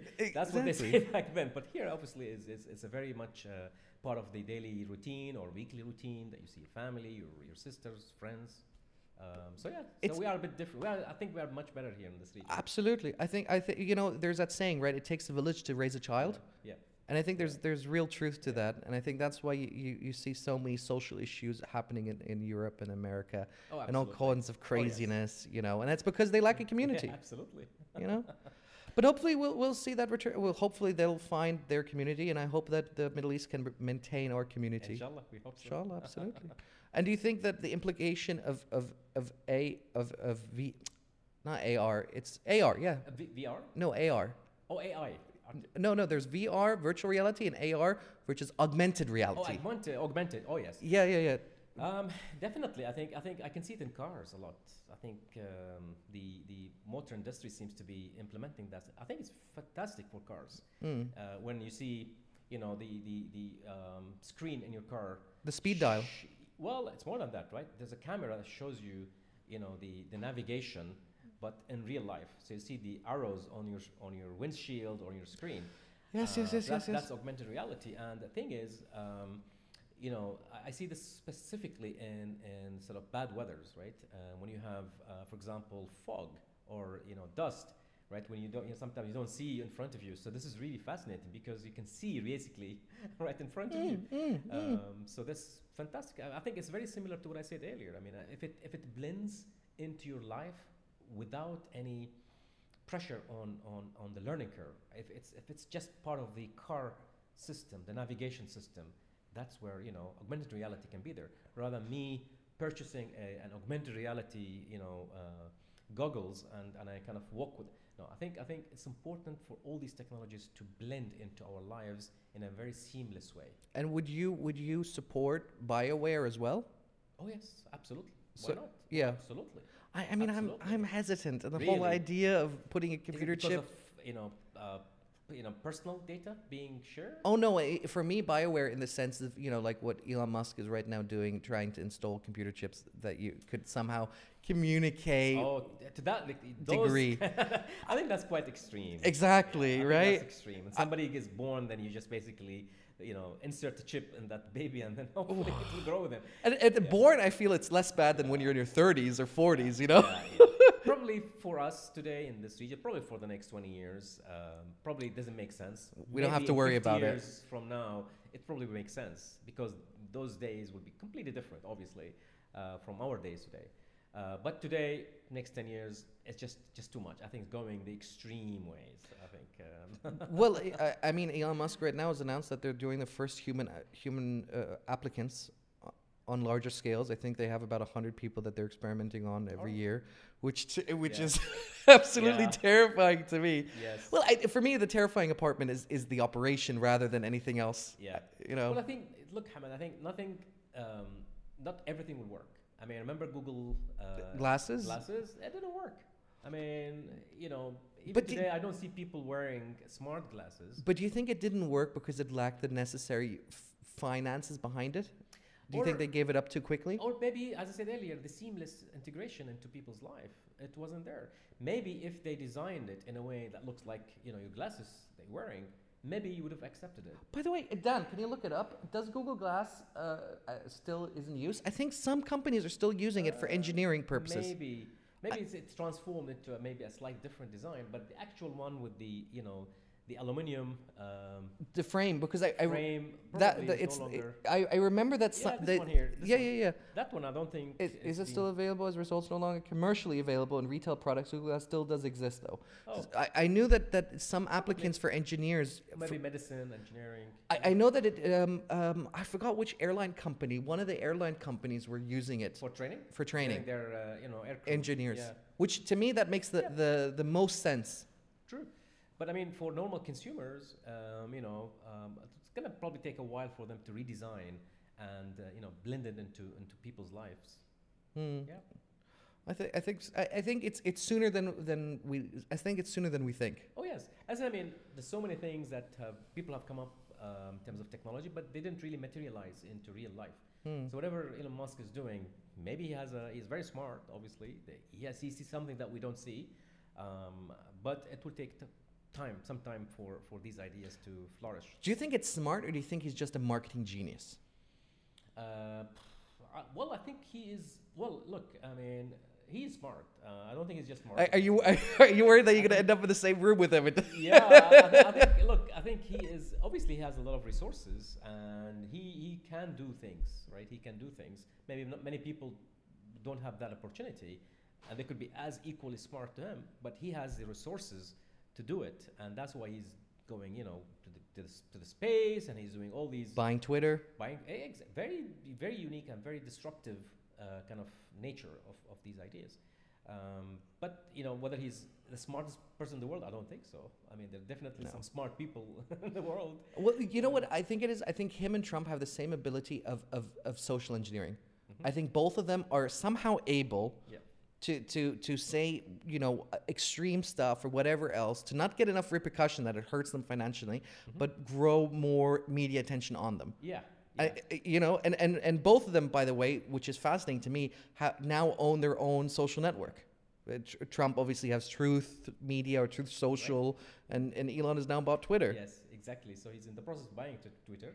But I think, he has done some good work. I think, Tesla. I mean, I remember one of my friends when I was at InvestCorp, he was talking to me about Tesla, and this is. Was he shorting it? He was actually shorting it. Yeah, I knew it. Yeah, you're talking about 1998. Yeah. And I was laughing at him. Oh, what is this? He said, "Oh, Jameel, you have to, start shorting it." Yeah, shorting this company is coming up. It's gonna do electric cars. I said, "Come on, what is this electric car? It won't be successful." And things have changed completely. So he has some, very risky ideas. He takes huge risks, and But the Wall Street is willing to fund it. Absolutely. Right? Yes. I mean, what was always crazy to me, and I think this is with Jeff Bezos in this case, he was the only person who got so much free capital from Wall Street. Well, he also worked in Wall Street for a long part of his life, but there was no other company that got so much access to cheap capital at such a cheap rate. Yes. They were only 5 years into it, and they were bigger than Walmart. Right. From an evaluation. Oh, absolutely. Absolutely. Yeah. I mean, obviously, Jeff Bezos is quite as smart as maybe Elon Musk. Definitely. I mean, he has. Just to bring it into Bahrain and everything else. And I think that's what's the key thing missing in not just Bahrain, but in the Gulf region, is a necessary backing of financial institutions on, entrepreneurs or people who are willing to do an enterprise on crazy ideas. Yep. Oh, Mike needs to be a little closer, sir. Yeah. About there. Yeah, good? Okay. Yeah. So I think, look, I think there are some organizations, Hamad. I think we're not really short of venture capitalists in Bahrain. I know a few companies here who would basically support startups, but I think the scale is not that big. I think most of the venture capitalists in this region, they want companies that are in growth modes. They don't want to take any risks. They're looking for companies that have already started, and they just need some funding to develop a product or to grow a market, so they can return their investment pretty quickly. But for companies to really invest on startups, taking a huge risk, I think they're very limited, and the banking sector here is not really set up for it. Not set up for it. I think and then even the governments. Obviously, we have Bahrain Development Bank, sure, at least, and they are funding companies. But again, it's the same story, Hamad. They're looking for companies which are really in a growth mode. But I think that's the thing that's going to pull talent back into our region, and going to stop the brain drain is by funding these exuberant projects and trying to get them working. I mean, there's a fantastic book I'll share with you, sir, if you like. It talks about that the mother of innovation in the U.S. is almost completely centered around the DoD and NORAD. That, you know, lithium batteries were developed by the DoD. Yep. Touchscreen technology was developed by the DoD. GPS, obviously. 3G antennas. AR and VR also by DoD, and it's then they sell these patents and these contracts then to technology companies who then claim, like Apple, saying, you know, we invented liquid retina displays, where, you know, not true. Yes, even the internet, right? Internet was first used by DoD. So I think you know, I think you're right. It's just, again, I wish there are more companies, you know, angel investors in this region to really help and support. I think. From what I've seen, you know, in Bahrain here, there are people who are willing to really become entrepreneurs. I think it's by nature in this country. I mean, this country, specifically Bahrain, has always been fascinated and passionate about trade and commerce from years ago, right? Again, my father used to tell me this because he was a trader. He was a textile trader, so he was trading a lot. I mean, with a lot of countries around India, Iraq, you know, Iran at the time. Sure. Most of the region here. So he was basically a trader, and Bahrain was flourishing in trade and commerce. Can you look up what the population is of Israel? Because Israel has become almost a tech hub. Oh yes. Right? Oh yes, absolutely. There's no reason, in my opinion, why Bahrain cannot replicate that. Replicate that exact system. No question on that. Right? And they, I mean, they have 10 times the population than, well, not 10 times, almost 10 times the population of Bahrain. But I still don't see why we cannot, like, really zone in and really focus on that, right? So really, I think, you know, to summarize, I think, look, this country has a lot of potential. We have great brains, a lot of highly educated people. The youngsters are extremely, malleable. Absolutely. Absolutely. There's no question on that. So I think some of these people will have, you know, the passion to become entrepreneurs and to develop new businesses. Absolutely. I think it's a great start that that all the Middle East has started renationalization of a lot of industries, which is great. You know, airports, finally, more and more Bahraini citizens are being hired as local staff. You know, this wasn't the case for almost 10 years. Absolutely. You know? Yes. And it's great that we're now putting emphasis on it. Yeah. The thing is, where I see the problem, Hamad, is if, you know, people, you know, graduating from universities coming back to Bahrain and they don't find opportunities, and they will actually, what do you call it, the brain drain. Brain drain. So basically, they're gonna basically go in various places where they will find opportunities, and this is where I see the problem. I mean, because if there are no people investing in entrepreneurs or in you know, taking some risky business, then these people will go to places where they will be basically welcomed, and you know, their brains and ideas can be developed and nourished. So this is where I see the biggest issue, because we have so many talented people. Actually, America was so far ahead. My dad tells me stories of it back in the 70s. He said if you finished with a master's degree in America, you were issued immediately a green card. There we go. You were issued immediately a green card, and he was telling me in 2 years' time you would have been a U.S. citizen. Oh, absolutely. Yeah. Right? Yeah. And that's how they maintained that kind of ability to have that cognitive absolutely. Enterprise. Oh yes. I think I said that we have a lot of people being educated in various international great universities in the US and in the UK, but I really wish that these people, when they come back, they are taken care of. Absolutely. Because if they don't, then they will go to places where they will be taken care of. And I can't, Absolutely. you know, I mean, with the Brexit, for example, right, in the UK, and the UK currently is, you know, they're sucking people. They're, you know, taking brains.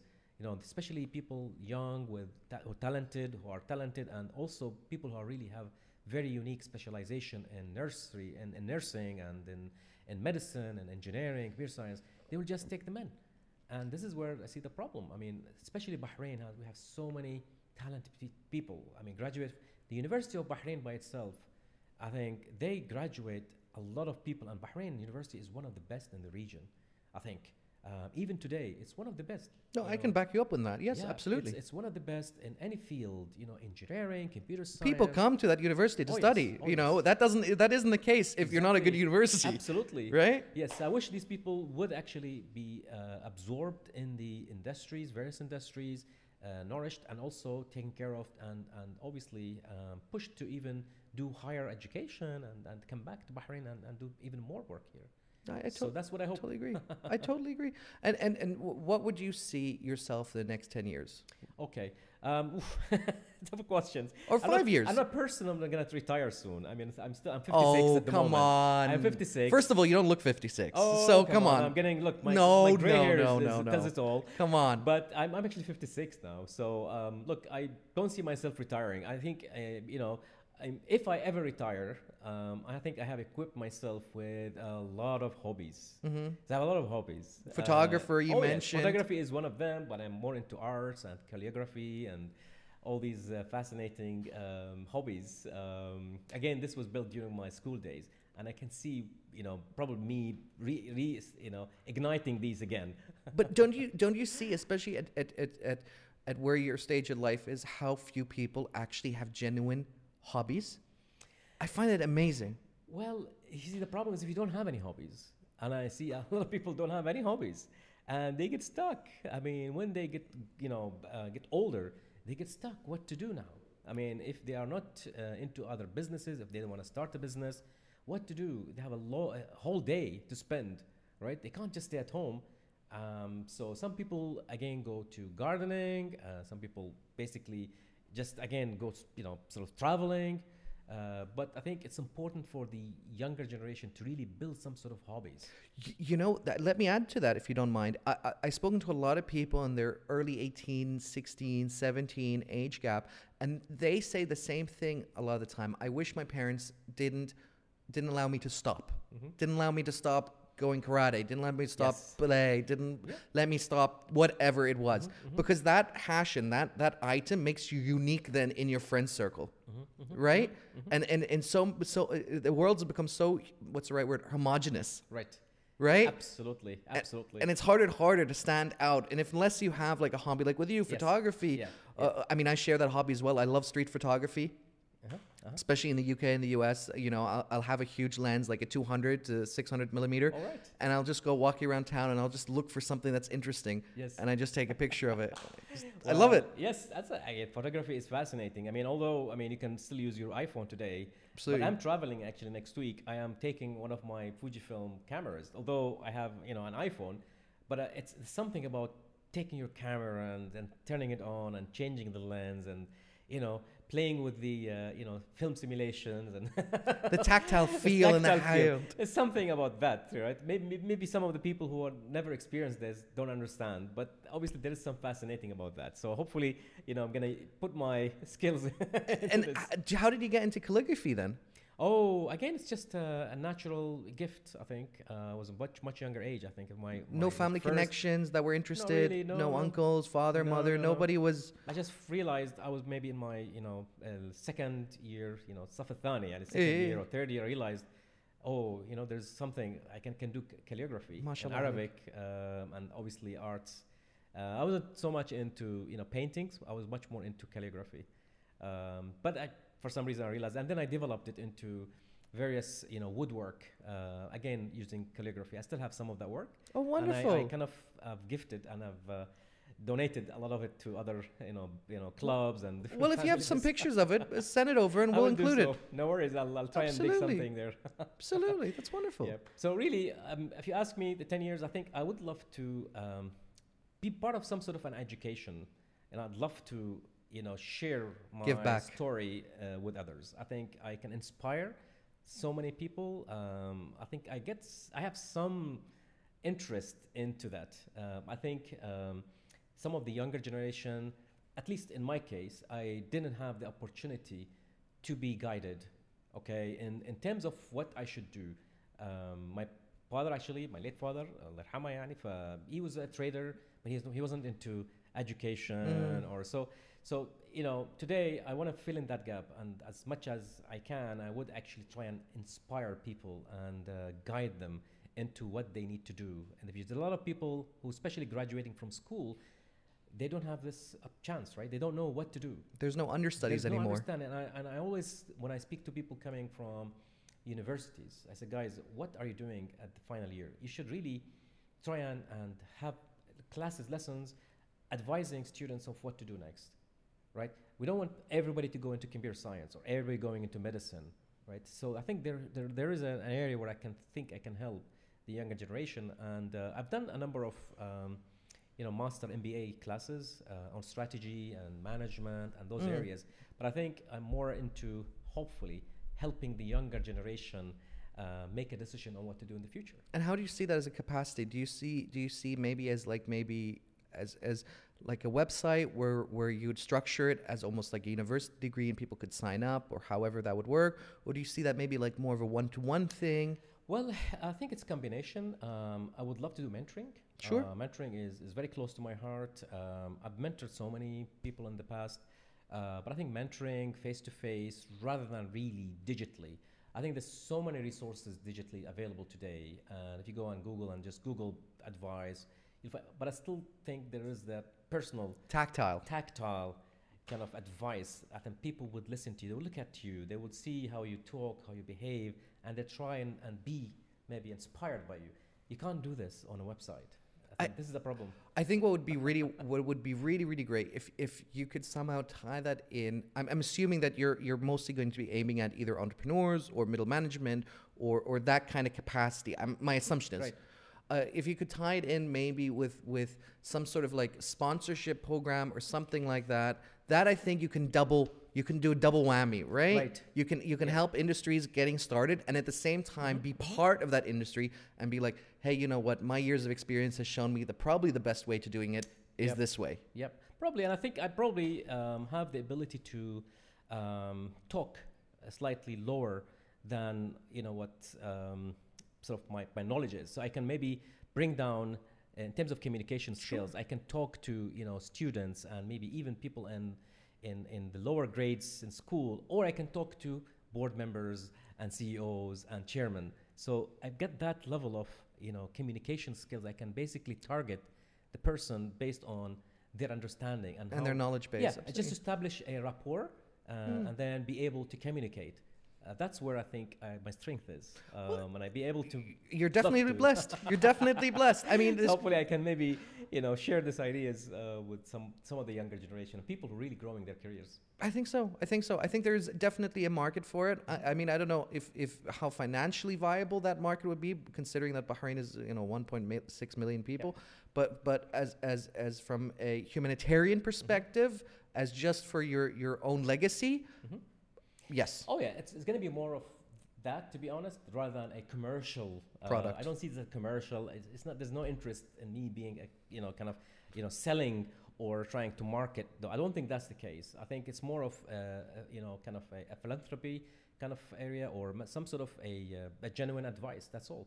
But let me be honest with you though. Do you not hate all this social media consultancy?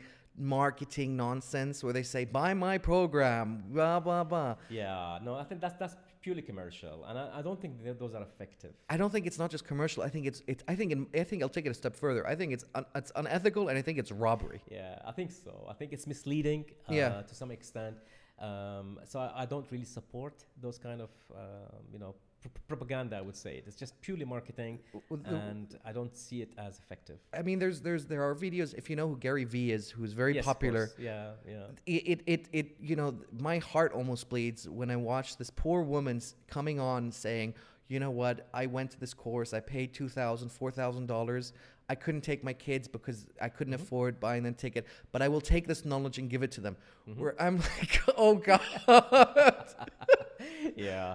That really hurts when you see that kind of stuff. You're right. I think no. I don't think that's right. I think what I'm talking about here is being able to somehow in certain forums, maybe through universities or schools, or maybe onboarding summer interns or some sort of a forum where I can maybe at least help generations to be inspired and to be very positive and optimistic as well.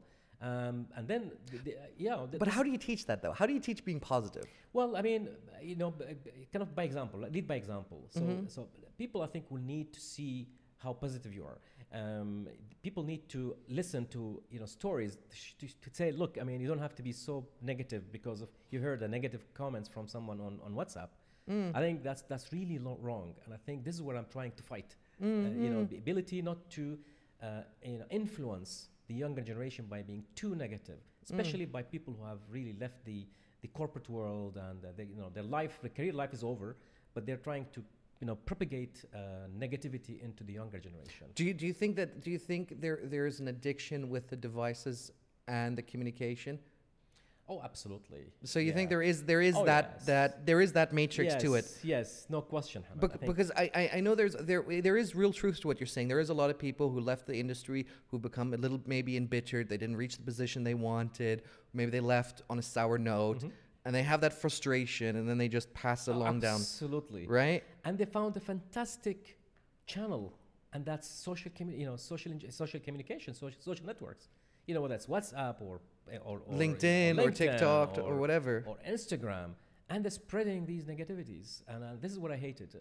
And especially on groups, various groups, whether they're, in WhatsApp. And I can see it, Hamad. It's always there. Very negative. And this is what I'm trying to fight. And I think if I can, at least, show some, affection and some help to, tell the younger generation, don't listen to that. I mean, there's still a whole life outside of this community in Bahrain. There's a whole life, right? It's a fantastic place to be, but just don't be confined to what people are talking about in this country.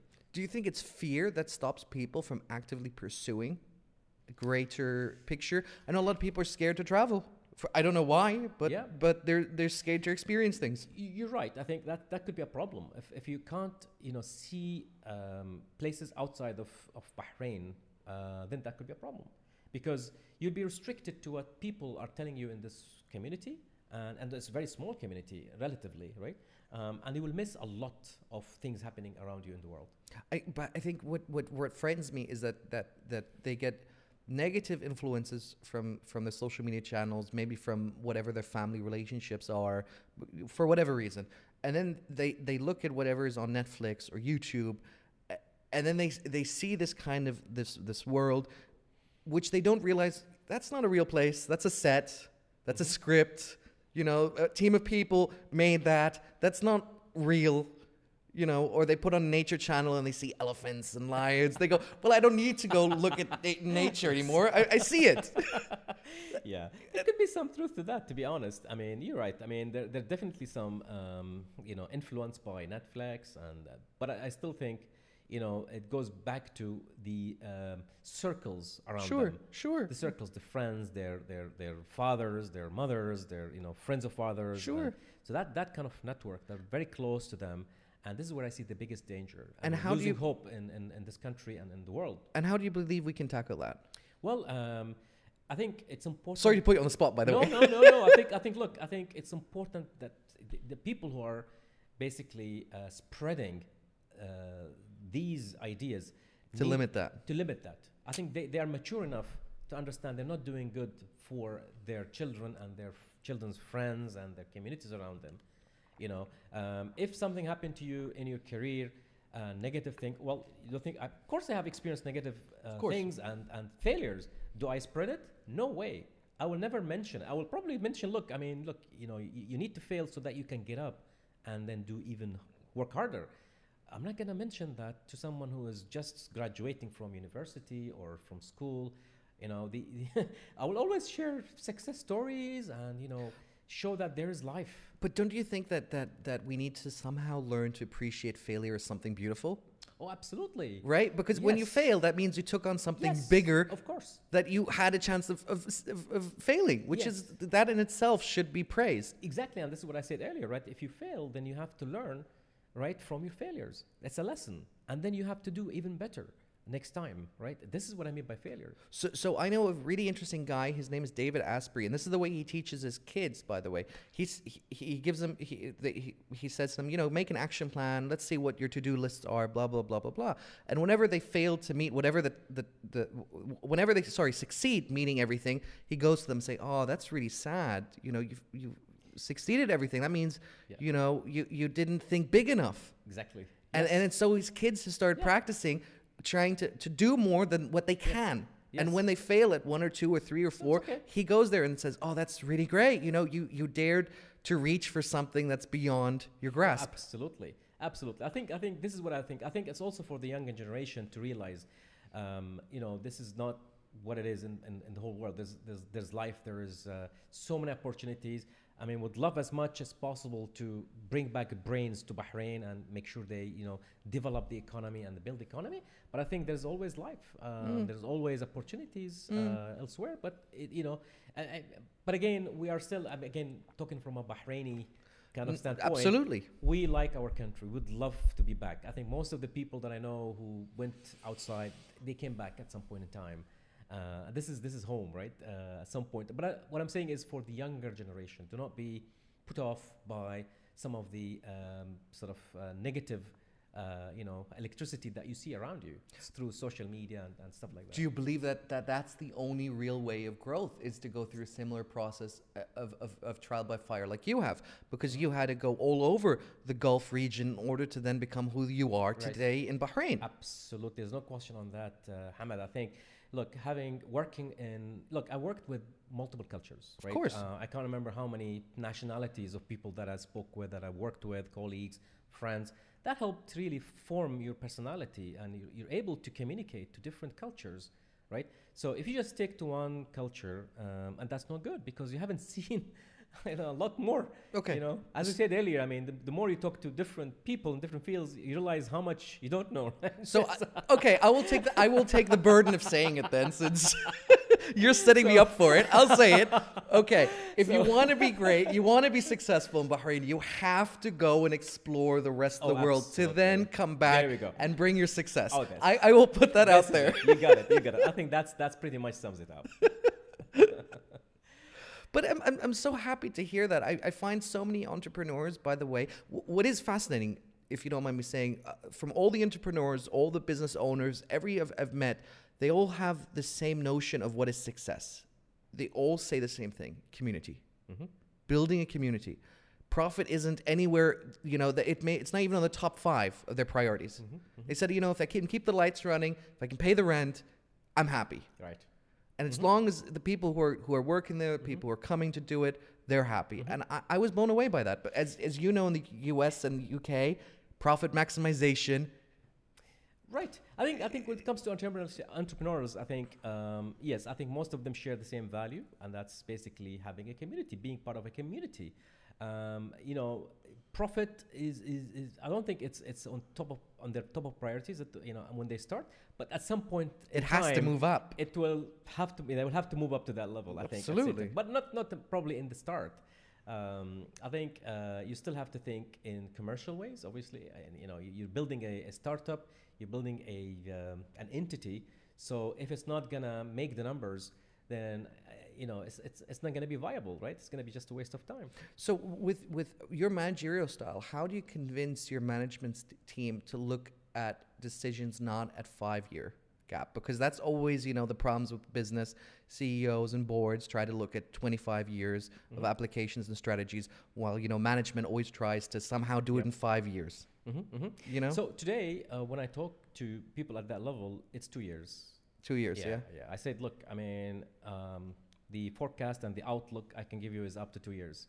Especially, if you're in the technology world, and the field of technology, there's no way you can predict what's going to happen in 2 years. Actually, 2 years, that's too long in my world. But again, from a forecasting and business outlook, so I can go to maximum 2 years. Beyond that, it's just going to be complete nonsense. You cannot predict what's going to happen in 2 years. The world is changing so much, Hamad. You cannot, no way anybody can say, and I know the market will be at this level in 2 years from now. Or the technology will stop at a certain level. No, I think there's so much going to happen in a 2-year time frame. Dan, can you look up that commercial from AT&T? They did one about what technology would look like in the 2000s, in the 1970s. And they got a lot of things right, but they got it wrong in scale. Right. Yes. They never thought that, a phone could be as small as your hand. And it's a fantastic little ad. Yes. You can turn off the volume, just make sure it's off the volume. I don't know which ad it is, but it's one of them. So we can have it on the back while we're talking. No, I think you see, The world has changed. I think today when I put in a business plan, and I'm doing it all the times, obviously. No, I think I put in 2 years maximum in terms of what I can think of happening, or as a forecast for the business. That's how I can predict it. But beyond that, I'm sure you strategize longer than 2 years for decision and what kind of complexes you want to build or anything else like that. Yes, but then in terms of numbers, in terms of forecasts, financial forecasting, of course, that's natural. That's because natural. Things could really go either way. You could really make it and really build a very huge pipeline of opportunities, or you don't make it. If, for example, there isn't enough interest in a particular technology because it has become obsolete, for example, in a year, then people won't really invest in that technology, whether it's a security technology, whether it's which is robotics technology. It could be anything. You say, I wanna invest, I wanna focus on RPA, which is robotics technology, and then in a year from now, they're not interested because something else has replaced that technology. Absolutely. We see it with TVs right now, with QLED monitors, OLED, macro LED. We see that right now with Intel, where they're having trouble right now with the processors because more and more is switching to RAM processors. You know what the Apple is right now using with their silicon? Correct. Yes. Right? Yeah. So basically it's in memory, right? It's in memory processing. They're basically having the memory within the RAM. So you don't have to store data on your disk. Sure. So the computer will run much faster. Absolutely. And they're talking about 3D architecture as well on CPUs. So instead of being a CPU going lengthwise out, that it can actually scale upwards. Right. Which is a fascinating concept. Yeah, absolutely. Right? Yeah, so it's changing, you see, and things are happening pretty fast, Hamad. This is very difficult to basically predict what's going to happen in 2 years, in technology specifically. So yeah, that's how I plan. No, I think it's wonderful. Do you think that Bahrain should focus on having web servers here in Bahrain? Well, the problem with that is electricity, cost of electricity. For cooling, you mean? For cooling, for running, a lot of people misunderstand or underestimate the cost. Sure. If you know about cryptocurrencies or crypto mining, some people in Bahrain have attempted to do that, but then they realize the cost of the bills, the electricity just outpaces what they're getting basically in return. So you have to be careful in terms of where you are, geographically. Sure. Maybe we're not really in a region where that makes sense. I will make a counter argument to that, right, sir, if you don't mind me. Go for it. Oh, absolutely. Look at Alba. It's not the typical region where you would have an aluminium company. Absolutely. That's why they have their own power station. Absolutely. But if you would have gone back in the 1970s, I think it was founded 1970s. I think the late 1970s was when it was first founded. Everyone thought Middle East aluminium factory. Doesn't make sense. Doesn't make sense. Yes. You know. You're right. Yeah. So people, I think, need to be a bit careful in terms of looking at all the parameters right around having web servers or mining, processors in Bahrain. Have to be careful. Watch out for all the parameters. I think the future is underwater servers. I think Google has experimented with it. Microsoft, actually. Or Microsoft, yeah. Where they had I think it was almost like a submarine, but with you're right. You're absolutely right. It's Microsoft. Yeah. And it's very well. It's worked very well. I think the only issue was the seawater because for the liquid cooling to occur, they need to somehow process the salt into regular drinking water. Right, and also corrosion. On the outside of the frame isn't so much. You can make that out of stainless steel or whatever to not get any ionization. Yeah. But to somehow taking the water into cooling the chips. Right. Yes, and obviously the concept worked. They had the challenges. I think they're still using it to some extent. So you see all these ideas, right? You never know what's going to happen in years from now. No. I because I'm a big believer in it because I think we have lots of natural resources. We have gas in abundance, right? And we've got water in abundance. So it could be a prime location. Exactly. Just dump it right in the bottom of the sea, get a gas line to power electricity, and there you're done. Yeah. So yeah, could be. Why not? I said, yeah, definitely. I don't know because I think of always what can we do in the region that it brings us out of just a simple tertiary industry, Mm-hmm. right? Every industry, every economy needs a primary, secondary, and tertiary industry in this sense of services, whether it be banking, medical, insurances. We still need either farmers for primary growing stuff or mines or gas. I mean, we also need secondary, right? Car building, airplanes, whatever. Yeah, I think. Look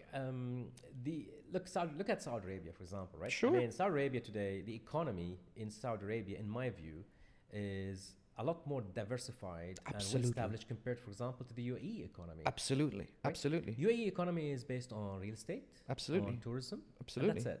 But who has the two biggest funds in the world?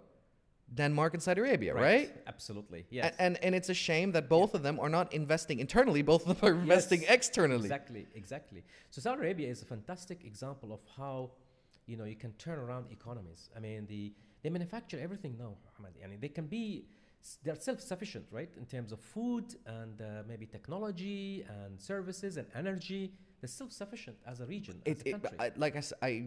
My father's from Saudi. I'm Saudi as well. So I cannot stop praising MBS. I think what the achievements that he's managed to put through, from no question on that. Absolutely. I mean, just alone that we have how long did it take to build a Formula One track? 1 year? 1 year, yes. The scale and the timeline they're using, I think it's unbelievable. And Defense Force, by the way, because there were some attacks on Formula One's track that they managed to circumvent. Absolutely. I mean, it's unprecedented. Yeah. I think. I mean, I have a friend of mine who just returned from Riyadh. Just yesterday, he was in Riyadh, and he just told me just this morning, Jameel. I said, "How was it?" I haven't been to Riyadh for a long time. He said, "Look, Jameel, I don't know when you last you were in Riyadh, but if you go back now, it's a completely different country. From the moment you land in the airport, to the moment you drive and you meet people, is a completely different country." No, and the timing that MBS has done it is unbelievable. And the scale he's managed to accomplish it. Yeah, but right? more than that, Hamad, I always say this, is the diversified nature of the economy. Manufacturing, energy, construction, IT, cryptocurrencies, you name it, and they have it there. But let's also be honest, right? I think the reason the scale has been able to accomplish in the economy was because of competition. Right. Competition is the always driving factor, right? Yeah. Saudi Arabia isn't anymore the 50% of the world producer of crude oil. Yes. We are now at 10%. Yes. We have competition with Russia. U.S. is now exporting. And so that put an initial drive on the economy to diversify. Exactly. Which is good, right? I agree. I'm with you.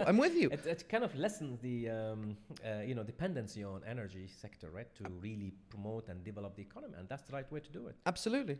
So, I mean, with my full respect, obviously, to the MBS, UAE, I think they've done a great job. I think I was in Dubai a few weeks ago. It's still, every time I go there, I get amused, to be honest. There's always something different, right? But at the end of the day, the economy is still based on real estate, on people living there, but not really into diversify. There's no money manufacturing facilities or production of some to a scale where you can say, oh, it is really diversified. Do you not potentially see that? I mean, there's always a big debate that I have with a lot of people in this sector and industry, and they always make a same case argument where the financial PowerPoint is going to be, whether it's going to be in Riyadh, whether it's going to be in Dubai. My case argument is Dubai is a more funner town to live in, so you're going to more easily get consultants. Well, sorry to stop you there. Sure. I'm not sure if that's going to continue, though. I mean, from what Fair my point. friends have said, Fair point. Is that Riyadh is Fair a completely different country now. Fair point. So, but could not you sure for how long? Could you convince a consultant or from JP Morgan, Deutsche Bank, Goldman Sachs to be like, hey, live in Riyadh where it's just sand? Or do you want to be honest? Why not? Maybe that could be happening pretty soon. The scale, as I just mentioned, Sure. I mean, the transition of the country that happened over the last year and a half, 2 Sure. years, right? Just tells you how much is going to change in the country over the next 6 months, a year. Sure. So we could probably sitting here next year and say, oh, you know what? I was wrong. I'm just going to Riyadh for the weekend. Yeah, absolutely. Absolutely. It's so much attraction for me as a Bahraini, right? I'm Absolutely. coming from an open society here. Oh, I'm just going to go to Riyadh for a weekend. Visa-free travel, by the way. Just initial it. Hop on the train, hopefully, and I can go to Riyadh in 4 hours. You never know. So, I mean, people used to say this to Dubai. Oh, I'm just going to Dubai for. Okay, that makes sense. But going to Riyadh or Jeddah or even the Eastern Province, It's going to happen very soon. Let's also admit, better late than never, you know, with the whole visa-free travel Yes. thing. That should have been initialized like a long time ago. Yeah, Just definitely. for business alone, right? Yes, absolutely. And I agree with more. It's good that it's finally done, alhamdulillah. And let's look at it from the positive always notion. Yes, absolutely. There's no question on that. But I think Saudi Arabia, I think, is it's a fantastic region. And I think even in my current role, I'm obviously about to enter Saudi Arabia with the company I'm running now for Yusuf bin Ahmed Khan. It's called Ksoft. So we are basically about to enter the Saudi market pretty soon, and we're really very excited to go into that country. What I see struggling with a lot of middle-sized companies is how if they don't diversify quick enough into different regions, they get really cut and pushed. But telco is a perfect example. Yeah. Right? I forgot what the Saudi branch is. There's two big competitors they have. Is it? You're talking about Saudi, but Betelco. Betelco is Bahraini, obviously, but they're right now being punished in the market right now by two companies who have just entered. Not just entered. Zain, I think, is one of them. Okay. Which is Saudi, and what's the other one? Etisalat, maybe, or Due? HTC? STC? Maybe STC? STC. Okay. Both are Saudi funded. Both of them have way more cash reserves, obviously. Yes. And so if you've ever gone around the highway, the amount of commercials that you see based on those two parts, you can see. Exactly. And you're absolutely right. I think to diversify regionally is the key word here.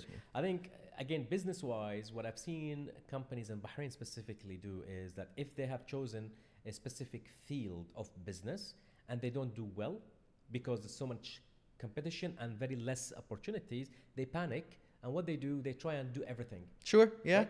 So what should happen really? They should really say, okay, we've done it. We've tried this whatever field. We've done it in Bahrain, but we can't grow because there isn't really enough opportunity. Let's go and try our luck elsewhere. Absolutely. Let's go to Saudi, to Kuwait, to Qatar, to UAE. So wherever.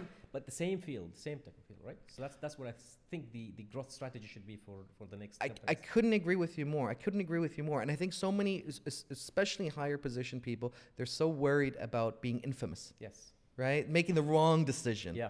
Right? The reason why Kodiak owned the patent for the electronic SLR, but they failed to transist. Correct. Right? The same thing with blockbusters. Yeah, absolutely.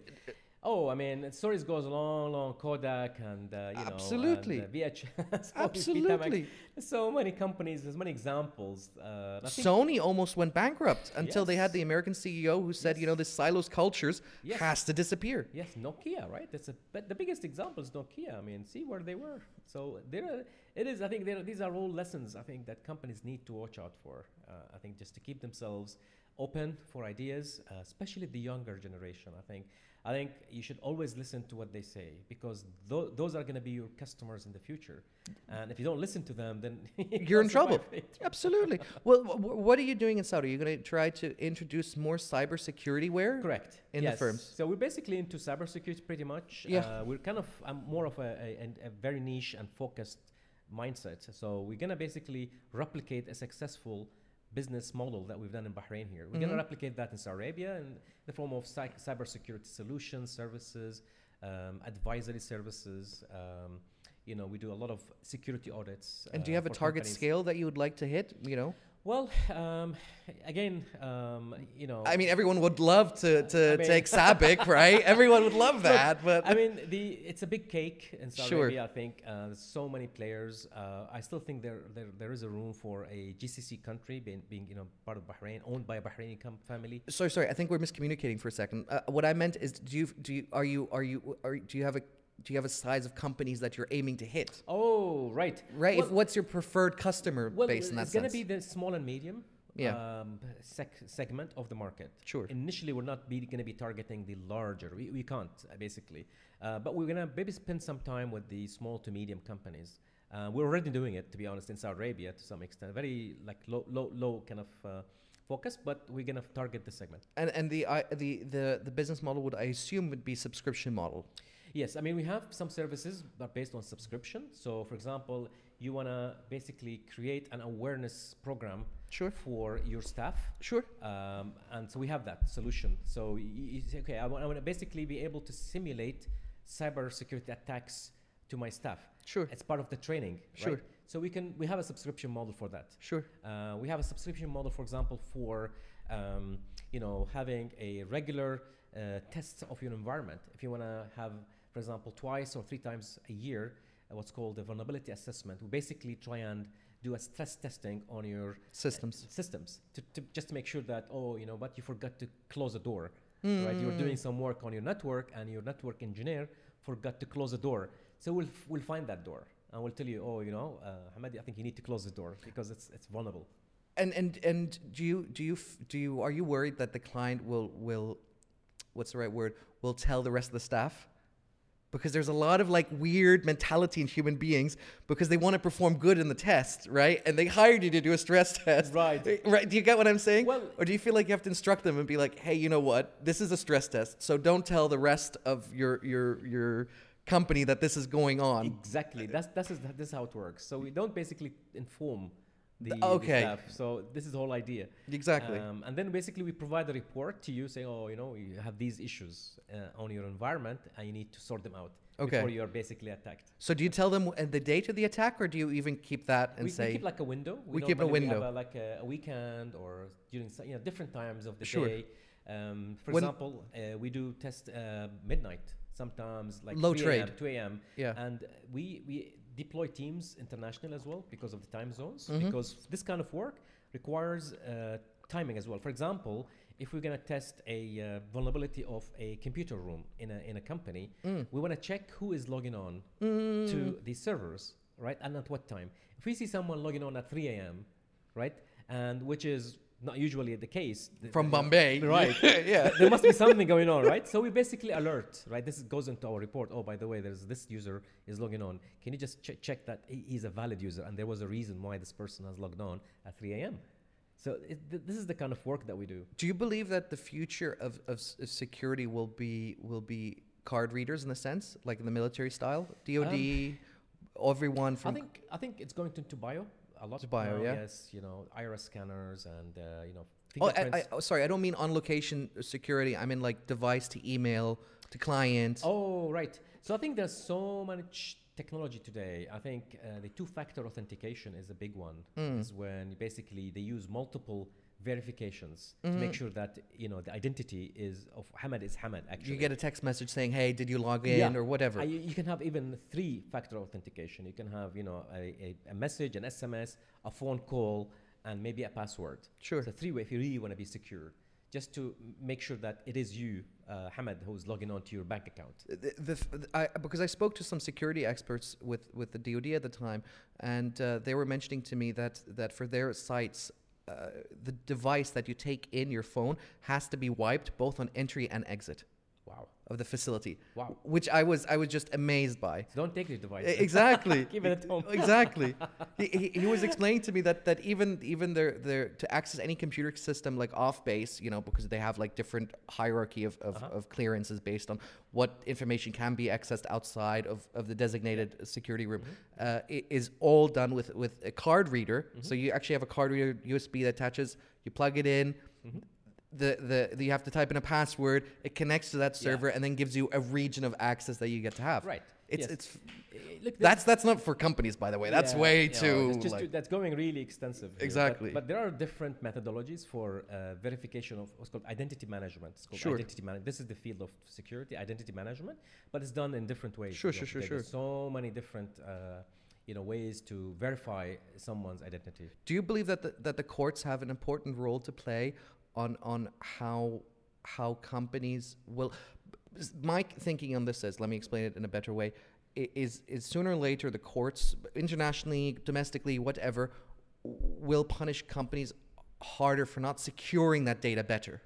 Oh, I don't know if you heard of the Bahrain Personal Data Protection Agency, or Act, I think. A law, actually. It's called it's PDPL, which is Yeah. Bahrain PDPL, Personal Data Protection Law, which has been enforced in August 2018. Announced, but hasn't formally kind of enforced. I think the government is deployed to one of the big fours to really just like how they've done the VAT, doing something similar. And it's managed by the Bahrain courts here. So that law is very important, and I think a lot of people don't understand the fines and the punishments involved, it's really hard. It's tough, up to imprisonments, right? But it basically says, right, when you go to a particular department store here and you want to buy something, and you go to the cashier, and the first thing they ask you is, can I have your mobile number? Email address. No, you cannot have my mobile number. What do you need my mobile number for? Right? Today, that law is not here in Bahrain. So what I'm doing here today, if somebody asks me, I just give them all kind of numbers. Sure. And give them different names. Every time it's different, different number, different names. I don't know who these people are. So, you know, and that's going to protect the person. I think that's... I do the same thing, by the way. I always give 1, 2, 3, 4, 5, 6. And I just say John Doe. I give them weird names and weird numbers, so I never give my number, you know. So that law will make sure that, you know, these people don't ask for any personal data that they don't need to keep in their systems. Absolutely. Right? So I think that's coming to our region. As you know, GDPR in Europe has already been rolled out, but PDPL is coming to Bahrain here. Within very I think that will give a huge boom to the industry, especially in security. Oh, absolutely. Right? Absolutely. As soon as there's a stick involved, then people absolutely. And you can't imagine, especially when you look at the healthcare sector, for example, the amount of information they hold, and they don't care. I mean, you know, if someone accesses a patient's record, so what? Because there's no regulations, right? There's no law to say, if your systems are hacked and a patient's information, historical information are spread, then you will be punished. There's no law yet. Even the worst would be if it gets hacked and patients' information is suddenly missing. Absolutely. I mean, you could share this with insurance companies, right? Absolutely. And they say, he's like, 500 potential clients to us. So you can sell this information. So, there's no, the law is, it's been announced, but it hasn't been enforced, harshly yet. It will come. It will come. It'll just a question of when, I think. The pandemic has delayed it a little bit. Yes. Because it was launched announced in 2018, but 19 was supposed to be enforced, but it got delayed, and then pandemic hit. Everything got slowed down. Still, yeah. No, I honestly believe as time will progress, I think not just these laws, I think there's going to be more and more stringent laws evolving around data protection acts, right? Mm-hmm. Privacy rights, all these notions. And they're going to escale the financial punishments. Absolutely, and it's gonna create a boom in the cybersecurity world and data protection and privacy solutions, because companies will now become more responsible for the information they store about a citizen of Bahrain. Absolutely. Right? Absolutely. This is where. So to do that, you need to have systems and processes and procedures in place to ensure the data is held privately. And securely. I agree. I think one day companies will wake up and say, well, we cannot afford. Well, you shouldn't be in business. No, in the sense like we cannot afford to be punished this way. Oh, I see. Yes, right? yes. I think that one day the company, like with a car, right? Yes. You cannot afford to drive without an insurance. Absolutely. Right? It's gonna hit that actually pretty soon in Bahrain here, I think. Yeah, which is really important. I think so too. These are just the prices of what we're going to see with innovation. Mm-hmm. I'd like to see more companies, more entrepreneurs, more businesses opening across the region, right? I think to spread. And I think what's really great about Bahrainis and for Bahrain is if you can go, learn, meet people, explore, and bring those resources back. This is exactly what I was talking about earlier. There's nothing wrong in spending few years in the US or in Europe or in Germany or in Japan, and at some point in time come back to Bahrain and bring all this expertise and knowledge to flourish this country. I think it's a fertile company. It's beautiful, socially, economically, you name it, fantastic country to live in. It's just we need some of these brains to come back and then build on the successes of the past, right? I've seen a time in Bahrain, even in my my life in the 70s, this country economically has been flourishing. I mean, even if you go to Bab al Bahrain, it's normal Bab al Bahrain here. I've seen that. It's not so long ago. I'm talking about probably late 70s. You can't walk. I couldn't walk because of the people, how crowded the market was. And shops and commercial life was really booming in Bahrain. This is before even Dubai or even Saudi Arabia or all these countries were not really in the picture at all. Talking about just Bahrain, because people were coming to Bahrain to do business. So the ground's still there, as if you have a kind of a garden, and it just needs to be flourished and put fertiles in it just to flourish it again. I mean, I remember a day. I still remember a time when the hotel. What's the name of it? The one here down the road from here. Oh, Not Four Seasons. Four Seasons didn't exist that long. oh, the Ritz-Carlton. Before it was called Meridian. Meridian. Yeah, Le Meridian. Yes. And they've only existed, that hotel, for less than 28 years. Yes. Right? Imagine. Yeah, it still looks good. It still looks fantastic good, place. I love but it. it's also become a staple of Bahrain, right? Oh, yes. When you look at images of Bahrain, that is It's one of there. the key icons. It's there. Yes. And to imagine that just less than 28 years ago, Yes, absolutely. there was nothing. I think it's great. I really wish all the younger generations graduating this year. Sure. They go into university and learn and spend years. That doesn't matter. 3, 4, 5 years doesn't matter. But come back to Bahrain, please. I agree. And then build this economy. This is a beautiful place to be in. I agree, sir. Even if we go to the hotel, Gulf Hotel. Gulf Hotel. Gulf Hotel. There's the pictures where how it looked like in the 1960s. Oh yes. Okay.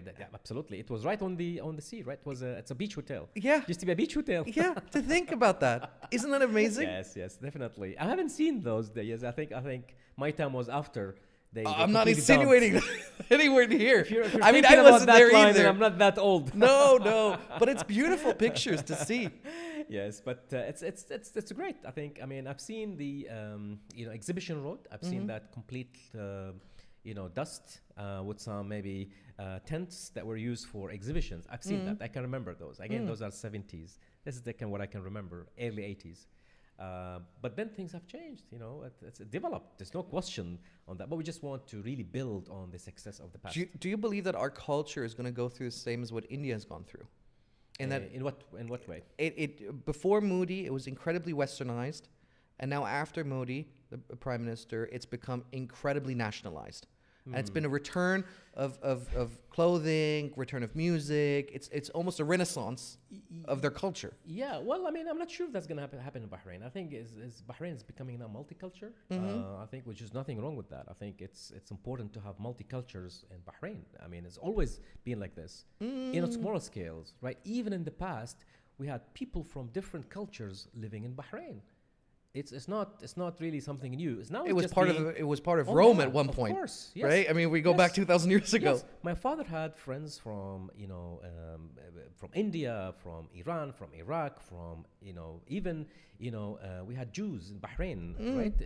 Nunu and BFC. All these names were friends of my family. They were all in the souk in Bab al Bahrain, and they're all very close community.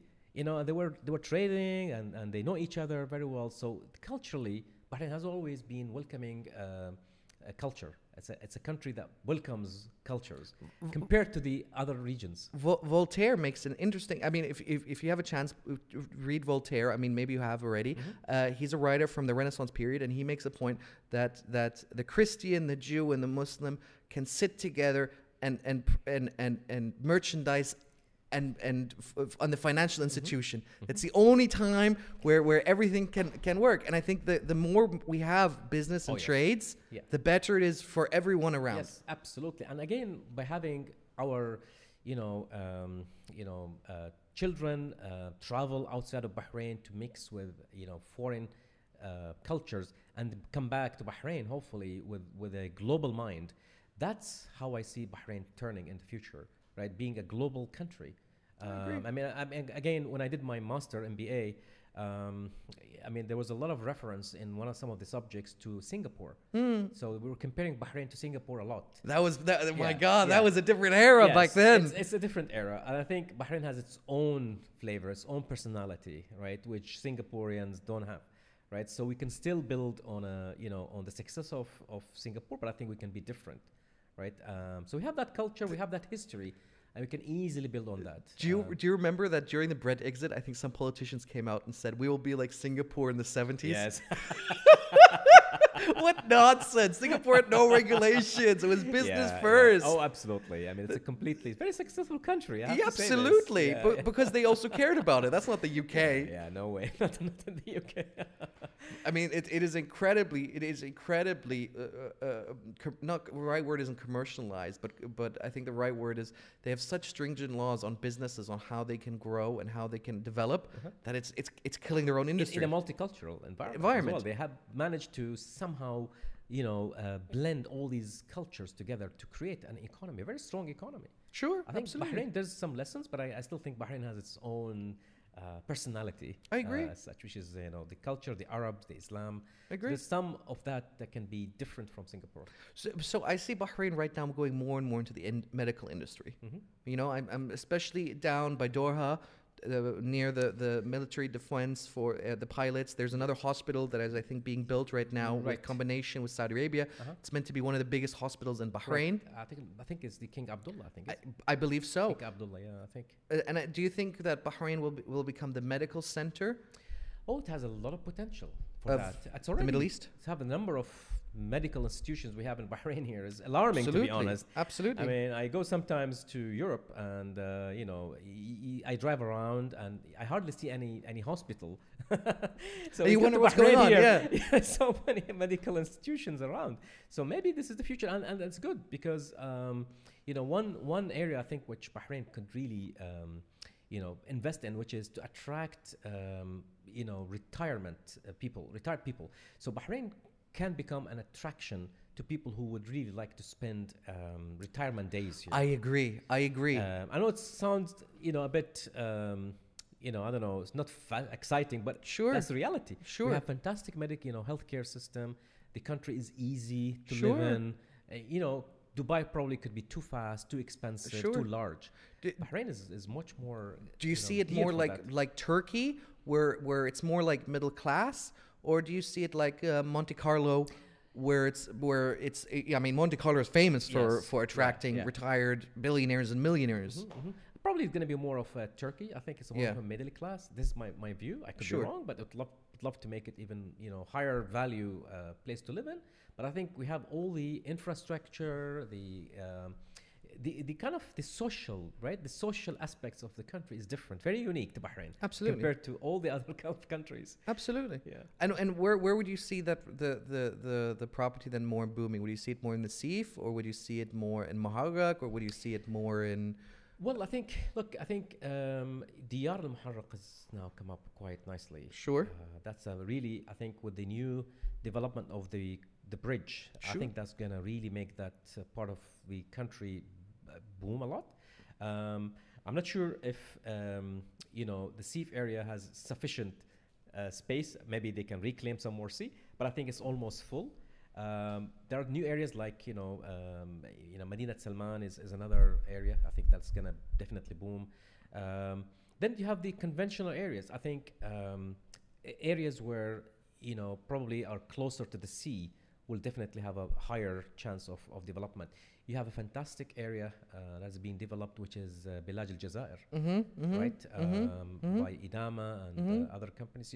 That's a fantastic, and I've seen a model of that area. It's a city. It's a whole city, Hamad. It's unbelievable. If they continue on that project, it will be fantastic. I mean, you have also Al Hassan, right? That is just just ripe for new financing, new money.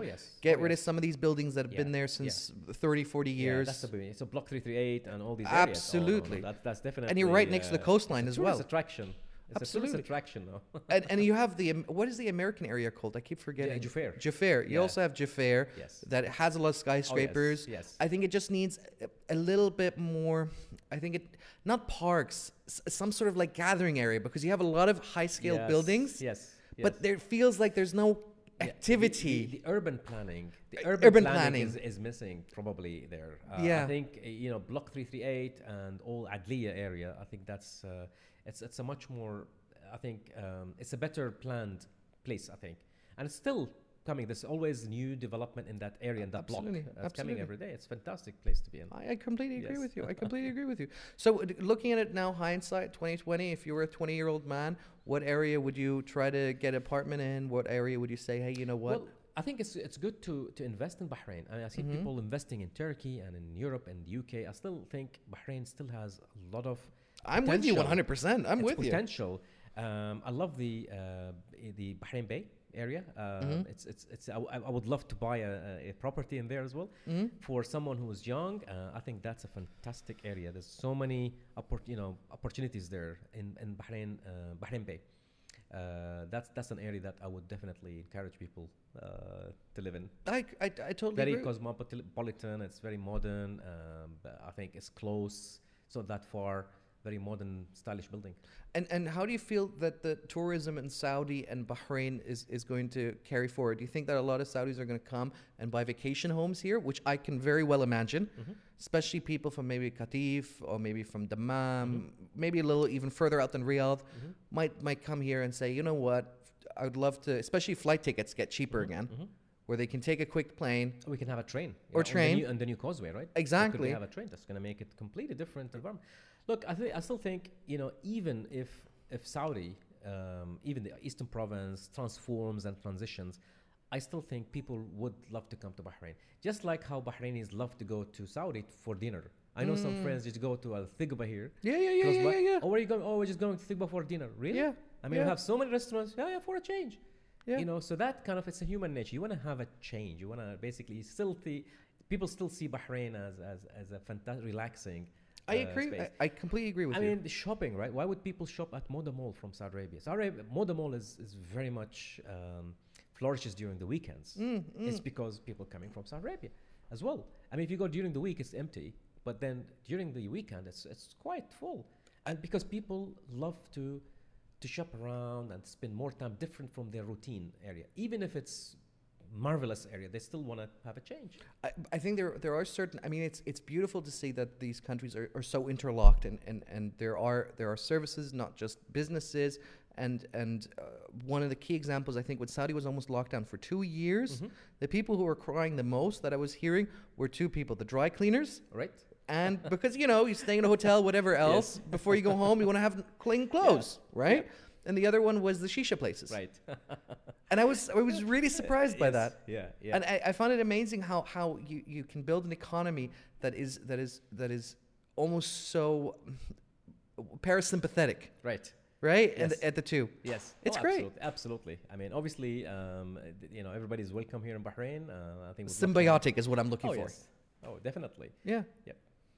Anything else you'd like to say, sir? Anything else you'd like to say to the larger crowd or people? Well, I mean, it's really wonderful to have really been invited to this session. I anytime. love it. It's definitely a fantastic forum for people like myself who's been through many experiences to share those ideas and thoughts, specifically with the younger generation. And I just want to again repeat the idea and the notion about being positive and optimistic about life and future. And I think, as I realized the issue is to do with the size of and the closed community that we have in Bahrain. So I think I would advise people to basically look outside Bahrain. If you have the opportunity to experience work, to have an experience outside Bahrain, just do it. I think that's what I would say. Let's take it to the next level then. I'm going to hold you in for another 10 minutes because you brought this up now. Sorry now. Do you believe that companies should actively create funds, put aside not put aside at least a fund where they take their best employees, the highest achievers, the most active ones, and say, hey, listen here, we think you're whatever out of 100, let's pick 10. We think you 10 really deserve it. You've worked hard.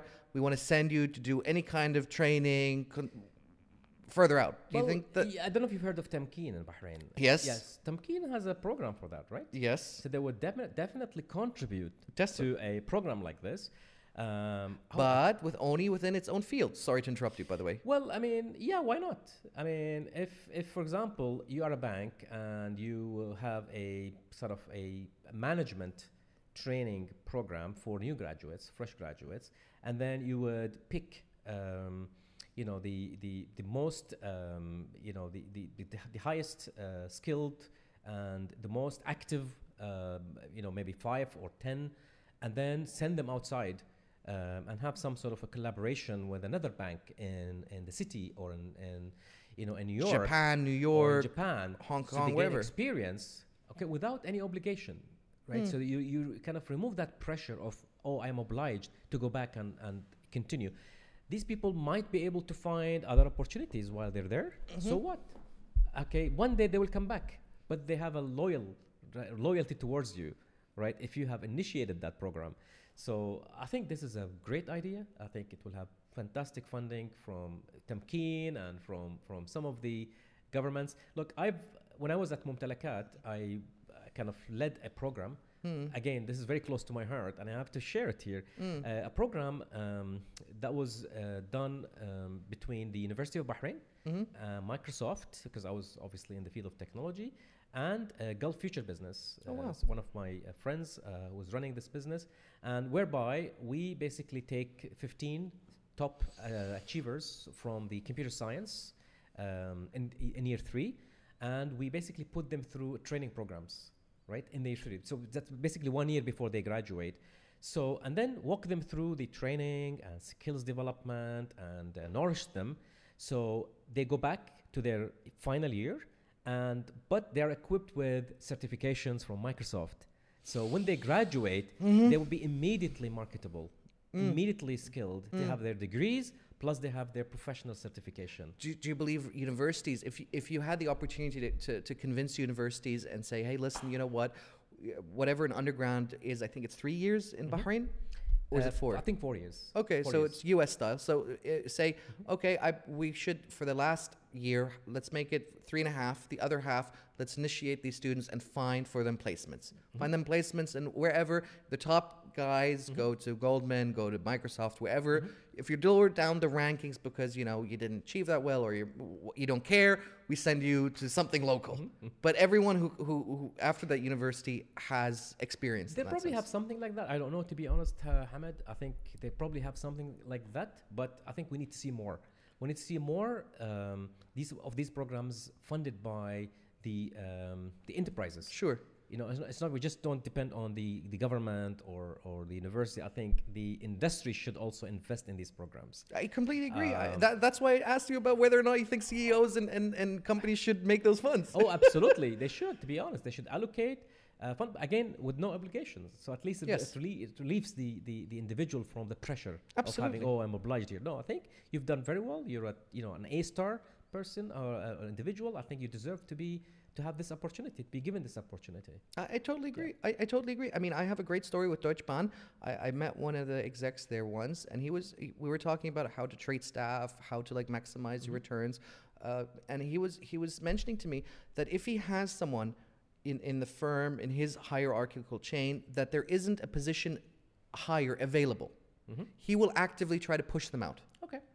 And I was stunned by that. Yes. And I was like, you spend all this time training, vetting, getting this good resource. And he said, no, you don't understand. Yeah. When he goes to a different industry, we are still then connected, right? He will spread in that corporation, that culture, our good intentions and how we care about our staff, and he will more likely do business with us than with any other competitor. But that again, you're talking about leadership here, right? So absolutely. leadership that's really a very strong signal of strong leader. Absolutely. Not everybody would do that, unfortunately. Sure. People who are really possess strong leadership skills would definitely push. They would recognize those who are really great achievers, and then they would push them. But I mean, don't forget, Deutsche Bahn is a nationalized business. Yes. I mean, that's unbelievable. I've never heard of that kind of thing ever in the world. Absolutely, yes. And he says that's our entire culture. Our entire culture, because we're nationalized, we have that excess funding, we can do these things. Yes. There's no question. I think blew my mind. Yeah, there's still, I know a number of banks in Bahrain, for example, they fund the Crown Prince scholarship program. That by itself is an example of how they allocate these funds. But I think we need more. We need more from employees, right? Fresh graduates who join the workforce in various organizations. They should be recognized. Those who really are high achievers, they should be given the opportunity to see and experience world outside of Bahrain. And very important. Do you believe that in order, because sorry to bring this back to what you were saying, to get these people in the right mindset, to get them out of a negative mindset into a positive mindset, how would you be able to control that interactions? We talked about trying to limit maybe through LinkedIn or WhatsApp about the kind of negativity that you can spread. Maybe, pointing out and calling it out and being like, hey, you know what? let younger generation, but for that to occur, you need to have strong characters necessary to be able to, like yourself, to say, guys, cut it out. Right. Right? Yes, absolutely. I think, yeah, you're right. I think again, the educational institutions in Bahrain need to play a major role in this. What's missing here is the ability to, bridge and expose students, university students, to the real life. Right? I see that's missing. I see there is a missing component in terms of preparation. Application versus theory. Yes. Right? Even preparation of CVs and preparing the students to the real world. That's, I think, missing. Maybe they're doing a bit of it, but for example, in the US, they have what they call it, the career advisor. Career shows. Oh, career shows, yeah. Yeah, they have careers, and they have all these big companies going into the universities and advertising for intakes, internships. So that's, maybe it's happening to a very, I think Bahrain Polytechnic is doing it to some extent, but we need to see more. I would love to see, this might be a bit too much and it might not be functional, but I'd love to see for graduates, in order to graduate with your degree, you have to sit at least 6 months at an actual business. Right? Because in the UK, they do offer systems where they say, hey, you know what? Your last year of graduation, we can offer you placement and X and X and X. But a lot of students, lazy. Yeah. They go. You know what? I think the degree I did 2 years of education. And then I came back to Bahrain. And I did 12 months of training at Bahrain Petroleum Company. Fantastic. And then I went back and I did my final year. Fantastic. Trust me, Hamad, I think that year has contributed a lot to my end results. Fantastic. I learned a lot and I applied it into my final year project and I did very well. It's just because of the knowledge that I captured during my training at Babco. But don't you feel like universities then should make that as a rule for graduates? Hey, you know what? You want your degree? Go work 6 months at firm. Because you know why? Because you become more employable. You become employable immediately. I agree with you. After you leave. I agree with you. But I think that's what the education system needs to change. They need to say to the students, hey, you know what? You paid your money. Sorry. You're working for your degree. Great. And if you want that pass, you want that grade, you got to go and work for 6 months, and you have to bring back whatever, a letter or your performance or whatever else. There's no question on that. I think that's definitely an added, part of on the university's part, basically. I think that so curriculum basically needs what to be you're saying added. is the universities need to play a role, as well as the businesses, enterprises need to play a role. Absolutely. Both, I think, should... Especially a lot of these private universities, right? That have the excess funding necessary to attract these businesses and say, hey, you know what? If you're willing to take our students, we can do a donation or we can do whatever to then secure them a placement. Absolutely. Can't agree with you more. Perfect. Anything else that you'd like to say, sir? Well, thank you so much. It's great to be here, and I hope I have shared some of my ideas and thoughts, and I hope people can basically listen. I'm happy to again engage with anyone who is really looking to move into a different technology world. If they're not sure whether this is the right field for me or not, I can definitely advise anyone. How would you like people to contact you potentially? Why not? Yes, of course. I'm available, obviously. Sure. My LinkedIn profile, I think maybe you can share it. Sure. And then people can get in touch. Do you have more public one? Do you have maybe a Twitter or something that you use that isn't? I'm not that really active on social media. Sure. I have some reservation on that. Sure. That's fair. I'm probably more of a LinkedIn person. Okay. Maybe I see that as a great channel. I think I just kind of channeled everything through LinkedIn. Okay, perfect. Well, it was a pleasure, sir. Again, please. Sing. Sorry, it's been a long episode. It is. Sorry. Yeah. Okay. So everyone out there, please follow Jameel. Go on his LinkedIn. It's in the bio. Message him directly. Thank you. If you have any questions, and if you don't have any questions, just message him and say, thank you. It was a great show. Hello, whatever you'd like. Thank you so much. Yeah, Thank and you if your inbox is full, then no sorry, worries. don't complain to me then. No, happy to have everybody. Thank you.